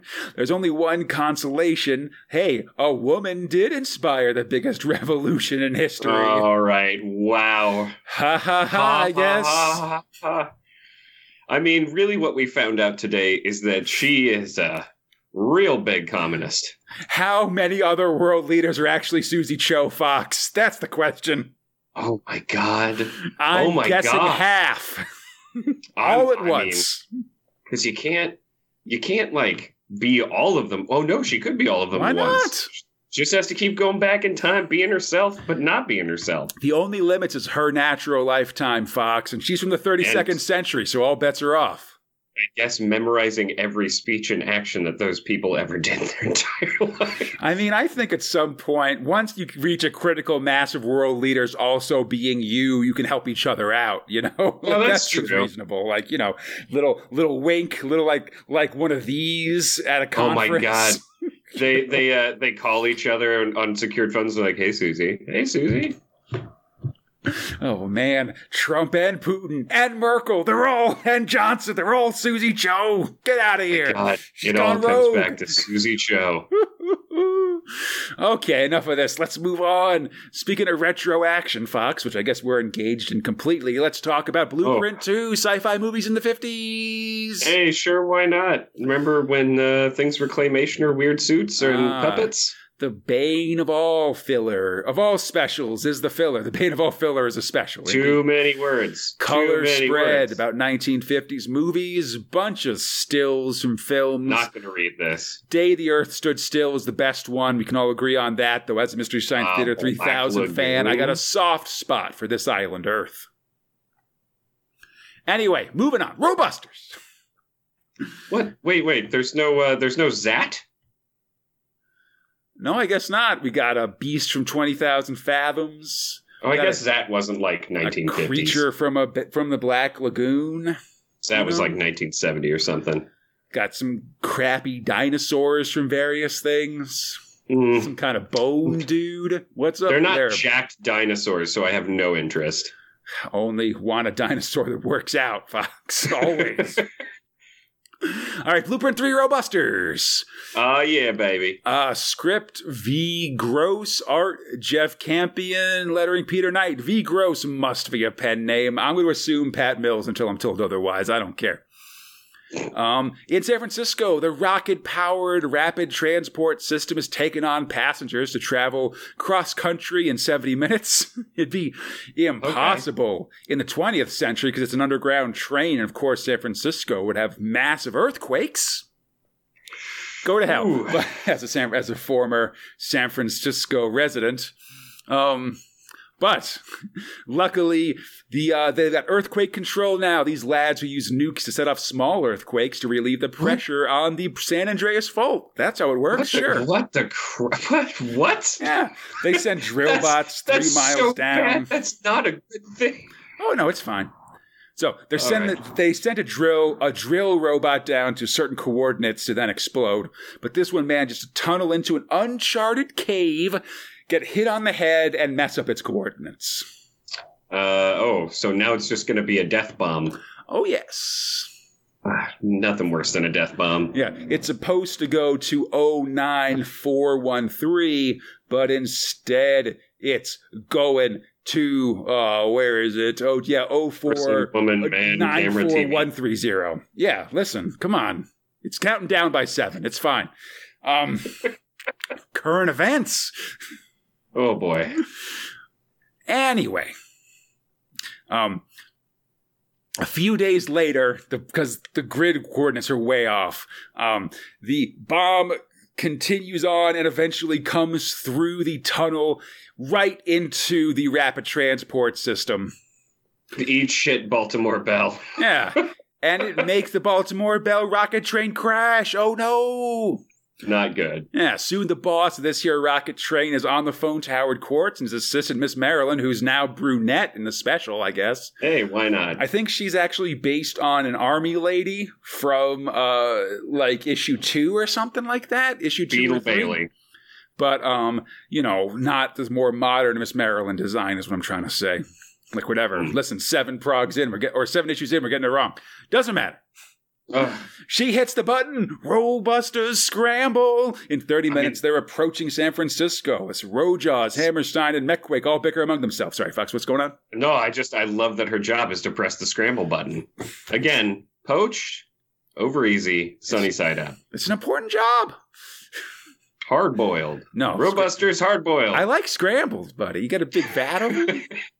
Like, I don't want to get like 6 sunny side up eggs and have to deal with all them yolks, Oh man, that's why you got the bread, buddy. 6 scrambled eggs, I could destroy those, Fox. Like I'm not even I'm standing still. I mean, that's just a medium to large size omelet. Live it up. Love eggs. So not love eggs, but love eggs. Yeah, the Mantis splits into pieces, and several sections go down the RTS tunnels. Where are we going here? There we go. Mechquake comes to clear out the rubble. Doing what he does best, of course, making Big Job whole. Doing this stuff. Metal Angel takes over rescue, sending sniffer droids to go find survivors. This one's still around? Yeah, this was one of the few recurring non-main character droids for sure. Oh, look at these little tiny robots. They got. Hell yeah. And Rojaws, equipped with a fire extinguisher, rolls up the tunnel walls, putting out the blaze. Some good, just like shooting half pipes and stuff action here. Man, Rojaws is so cool, man. Definitely, it's so cute. Yeah. Excuse me. The Busters seem to have everything well in hand when suddenly Mechquake bumps into that drill bomb. Oh, not good. He takes it to Rojaws and Hammerstein because it's above his pay grade. Wait, it's on a timer? Yeah, what? The bomb explains it's on a timer. It's going to go off in 20 minutes.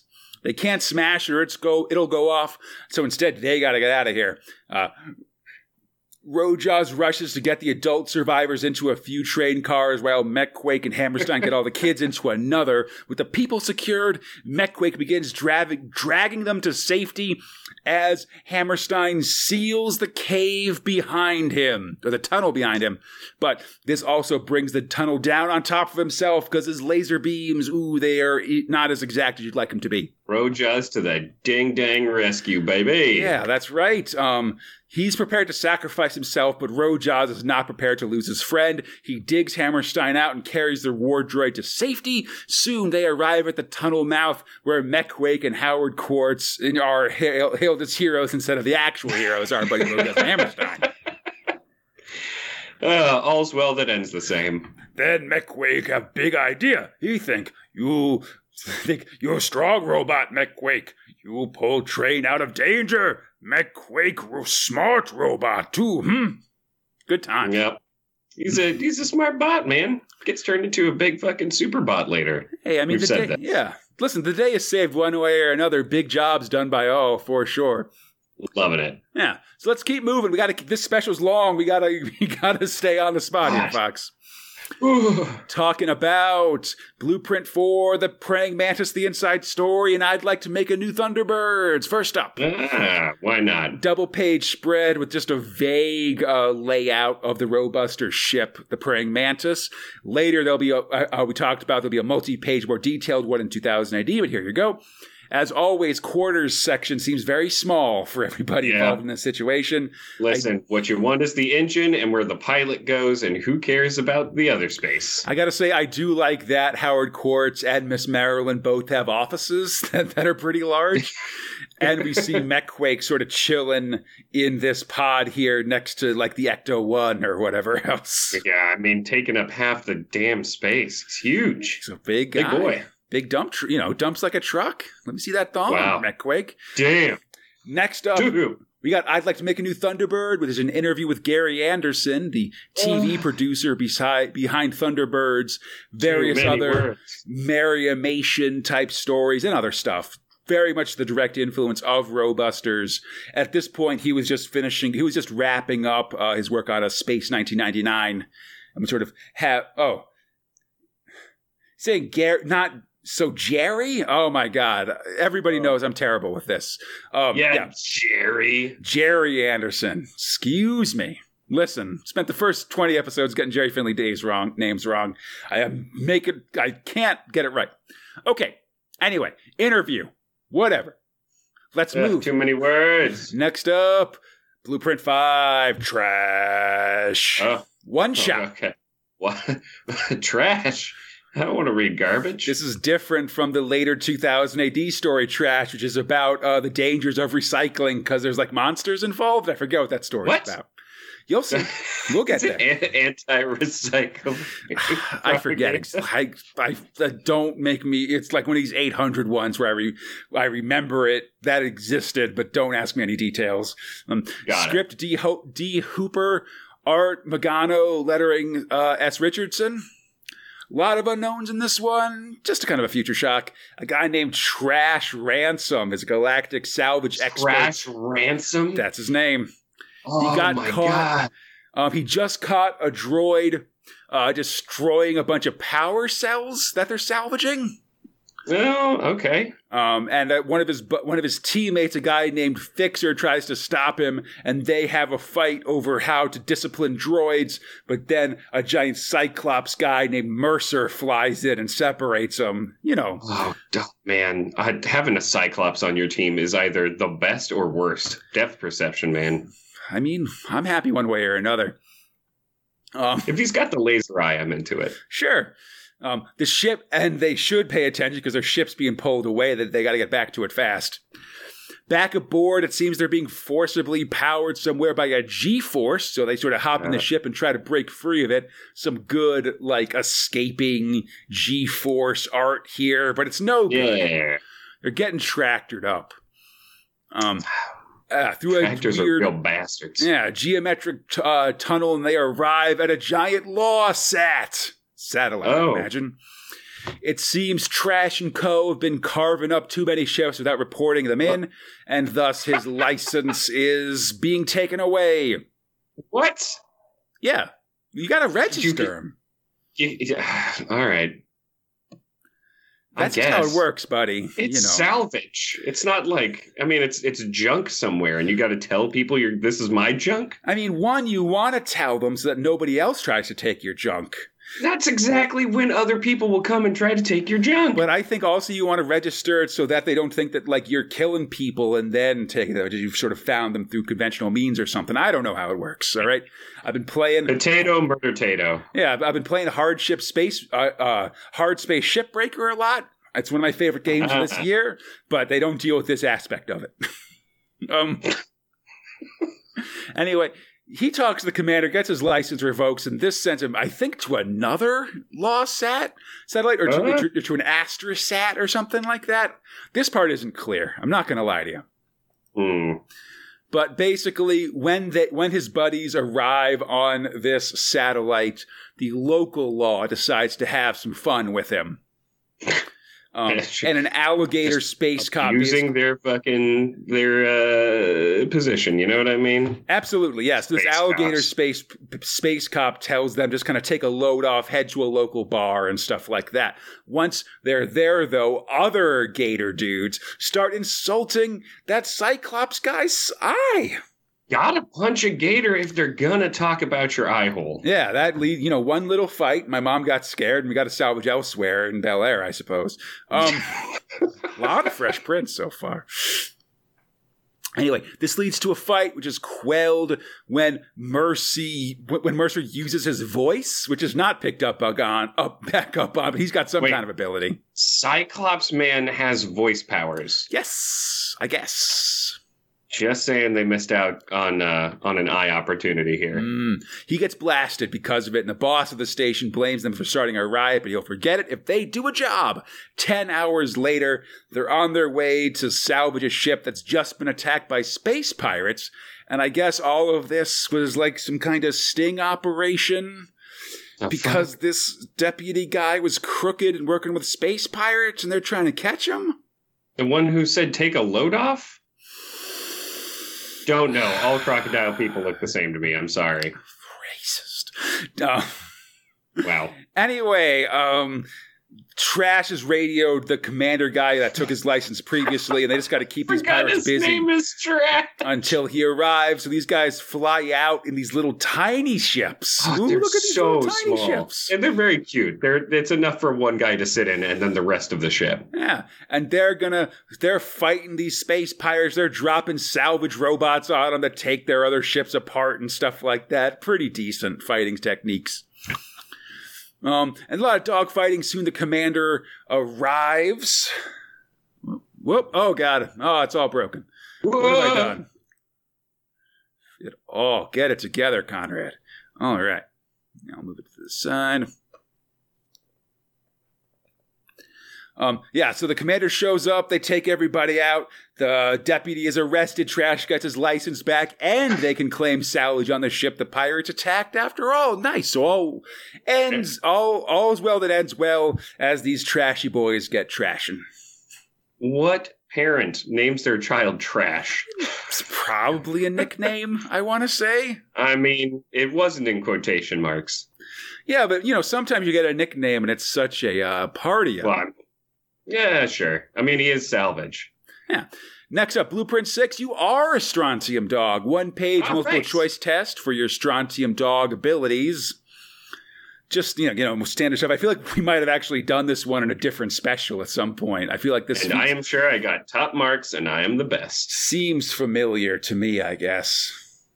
All of these feel the same to me. We've seen so many. I hate these quizzes, man. I was told there would be no math. At least it's multiple choice. Yeah, no one expects it. Anyway, this takes us to the big guy here, Blueprint 7, Strontium Dog. What's wrong with your face? Listen, come on, give Johnny Alpha an easy time here. He's a working man. Script Bill Henry, art Brendan McCarthy, lettering Tony Jacob. Special. 1978 special. Oh, yeah. I think it wasn't an annual. It's hard. It all blends together to me. So very early work by McCarthy. I like this a lot, actually. Very cool art here. Love this color. We open on Kane's Colossal Comfort Casino, the Quadruple K. Oh, Jesus God, Christ. Oh, boy. It's got everything you need. Stores, arcades, an actual casino, a dream scope dome where you can live your fantasies. It's got hunting in a self-contained dome and also just gambling, but also death. You see, a man dies like he's been hit by a force beam, going, ah! Oh, not a force beam, it hurts! Gog. Yeah, Quad K. Listen, that's the worst one. You think regular K. I was going to make a, Keep it moving. They let aliens in at the very least, I guess. Oh, my God. So, Mr. Kane himself appears as the place's search. I love this dude. He's got a power mullet and these giant sunglasses. Very nice. Jesus, buddy. Just what you'd expect from a 1978 casino owner, if you ask me. Looks like he's ready to do some, ski instruction. Oh, yeah, very Lars kind of look here. Someone named Ivan. Sweating almost as much as me as people start dying in this casino. Anyway, 2 days later, a frog alien kind of guy is out shooting saber cats in the Syntha juggle when his head explodes too. Oh no! Jeez. Oh God, gross. Getting the head all over the place. What is happening? Then at a Stellar Lounge, another guy goes up. Oh, come on. Is this dude around almost all of them? This is a freaking Judas of the Quad K, man. Come on. God damn. Anyway. Soon, a policeman is sending Johnny Alpha to Quad K to deal with this killer because it's believed to be a mutant, and you gotta send a mutant to catch a mutant, Fox. That's the oldest trick in the book. Yeah, they know their tricksy ways. That's right. 4 days later, the Strontium dogs arrive to meet Mr. Kane. Who seems to who sees them enter his room without turning around. Let me jump to the other side here. Yeah. He arrives and they're like, "Oh, yes, come in." And Wolf's like, "How could you see us? Eyes on their back of their head you must have." He's like, "Oh, no, whatever. Come on. Don't worry about that." Hey, it's fine. Introduces him to his cute little daughter. Good times. Oh, pat her on the head. Yeah. Johnny's a nice guy. And money guy, Harvey Gross, or Harry Gross, I should say. He's pretty gross. Got a big cigar, all that stuff. His goggle thing's going on his head. It's a weird look. Definitely. Yeah, he says they gotta stop these killings soon, but after they leave, someone presses a very ominous button. Oh, who could it be? Button. Yeah, I know. Gee, I wonder who. Maybe the guy with the rings on his hand. Could be. The boys go searching for clues. All the victims were businessmen, were rich, and were owners of various casinos and pleasure domes all over space. All right. And interestingly, once they die, they're selling out to Kane and Gross. What could that mean? Oh, damn. That seems like probably a setup. Even if these murders are killing Kane's brand, soon the stigma of a bunch of rich dudes dying at your casino will fade, and they'll own all these other places. So actually, it's a big thing. Papa's coming out on top. Yeah, and that's why, since they figured that out, a bunch of goons come out of the Syntha jungle and attack Wolf and Johnny. God damn goons. Can't share this information. Oh, man. Oh, my God. He smashes a saber-toothed tiger's tooth off. Pretty awesome gunfight breaks out in this jungle here. Syntha cat, like a saber-toothed tiger, jumps out and Wolf just freaking hammers it away. Pretty solid. Eventually Johnny hits. We get a special Star-Lord special exclusive weapon. This is the special DLC just for the special box where he hits an anti-grav globe which makes everybody float up into the air, neutralizing them. But not you. No. They grab the leader of the goons and take him to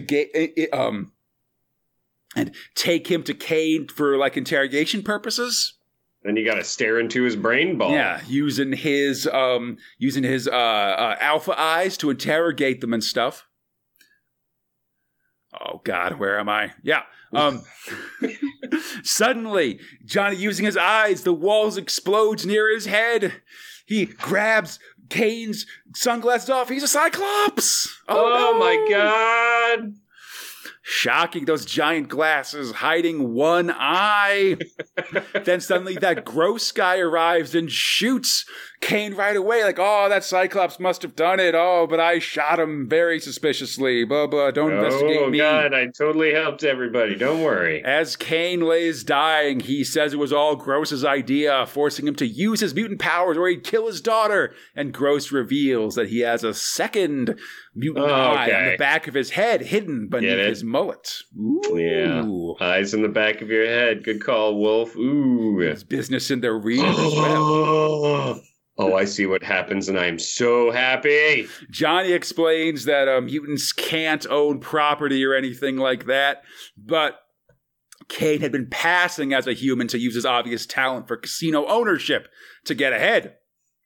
Gross doesn't care. He goes to kill this gunman, but in his dying act, Kane zaps Gross with his own eye. He dies as well. It's the neck eye that has the laser powers. Oh yeah. Listen, you can't. Your main. Well, I want to actually talk about this, Fox, because if you go, well, okay, first, sorry, he zaps Gross. Gross dies with his dying wish. He asks Johnny to take care of his daughter. I guess Johnny says he does, but that's not really picked up on. Yeah, no. He does decide though that he'll mess with the paperwork and make it returns Gross's glasses to his head. He'll keep the fiction of Gross being a regular human alive. Whatever, hiding the truth of his genetics. But if you go back to these kills, all right. Okay. Look, you can see how Kane has his back to everybody who gets shot here. See that? Oh, my God. If you look here where this guy dies, you can see he's turning his head back around. Whoa, look at that head spin because he just zapped him. Then he looked back, you know. Look, here he is again. He's zapping this guy from the back of his head and stuff like that. So he's definitely the killer. Well, yeah, but he was blackmailed into killing him by Gross because Gross would reveal the truth of his mutant identity and mutants can't own property and stuff. Gross-ass high neck. That's the worst place to have an eyeball, by the way. Right on your spine. Listen, your mullet's going to get all in your eyelids and stuff like that. Oh, yeah. God, that must hurt so much. Bad times. Plus, he's dead. Like, that's got to hurt also. And, his daughter no longer has a father. Live it up. Okay. Rich. Moving on. Blueprint 8, Star-Lord's Jokin'. Bunch of single-panel comics about space, I guess. Okay. I said, make me a spaceship, not a spaceship. Mm-hmm. I like this one that's about with the guy who's taken a big thing of quarters to, I guess not quarters, whatever, pence or whatever, to this telephone because he's going to call his brother on Mars and stuff like that. Long distance charges, get it?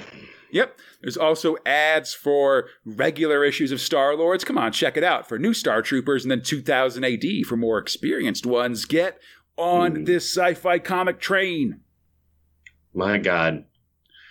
Anyway, with that, we reach our final page here, which is our wall of text. Blueprint 9, Neutron Tide, script by Arthur C. Clarke. Short story by Arthur C. Clarke of 2001, Childhood Ends fame. A spaceship gets too close to a neutron star and is destroyed. The only thing left of this U.S. Navy ship is a star-mangled spanner. All right there, buddy. A star-mangled spanner, Fox. These are the jokes. All right.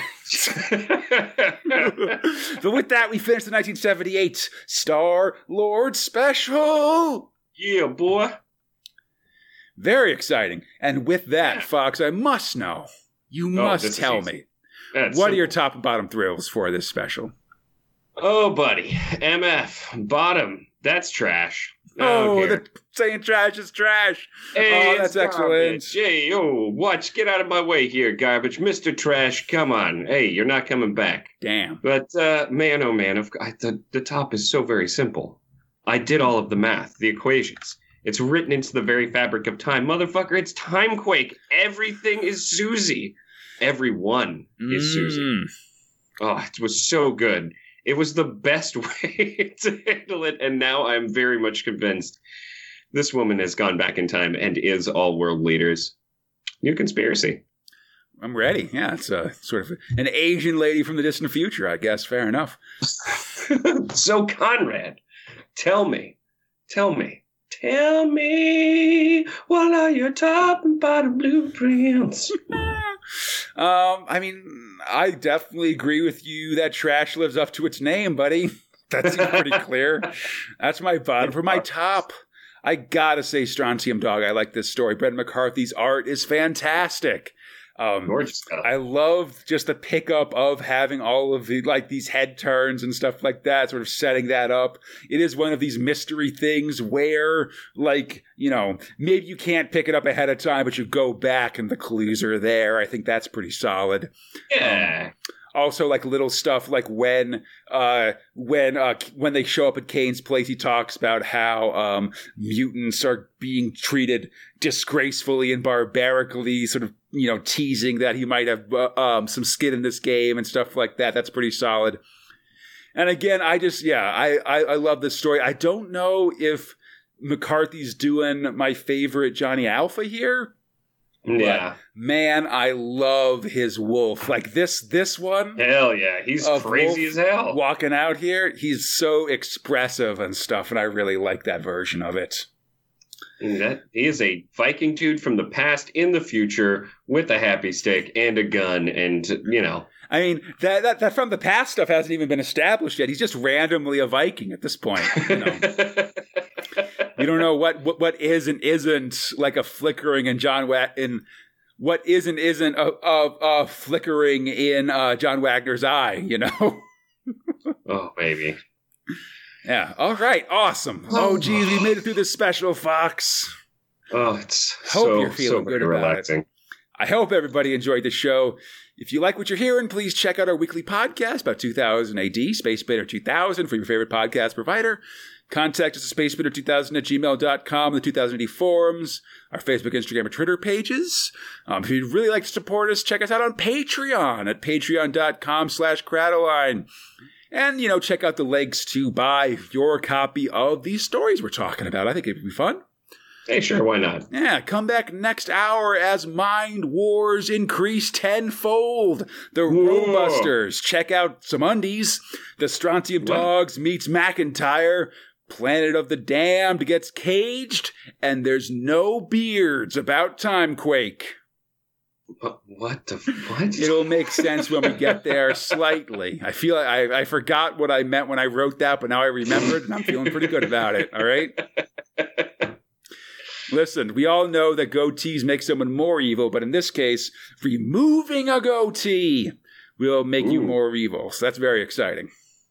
I promise you it's exciting. Until then, I'm Conrad, they're Fox, and we are the Space Spinner Star-Lord-a-thon. Keep watching the skies!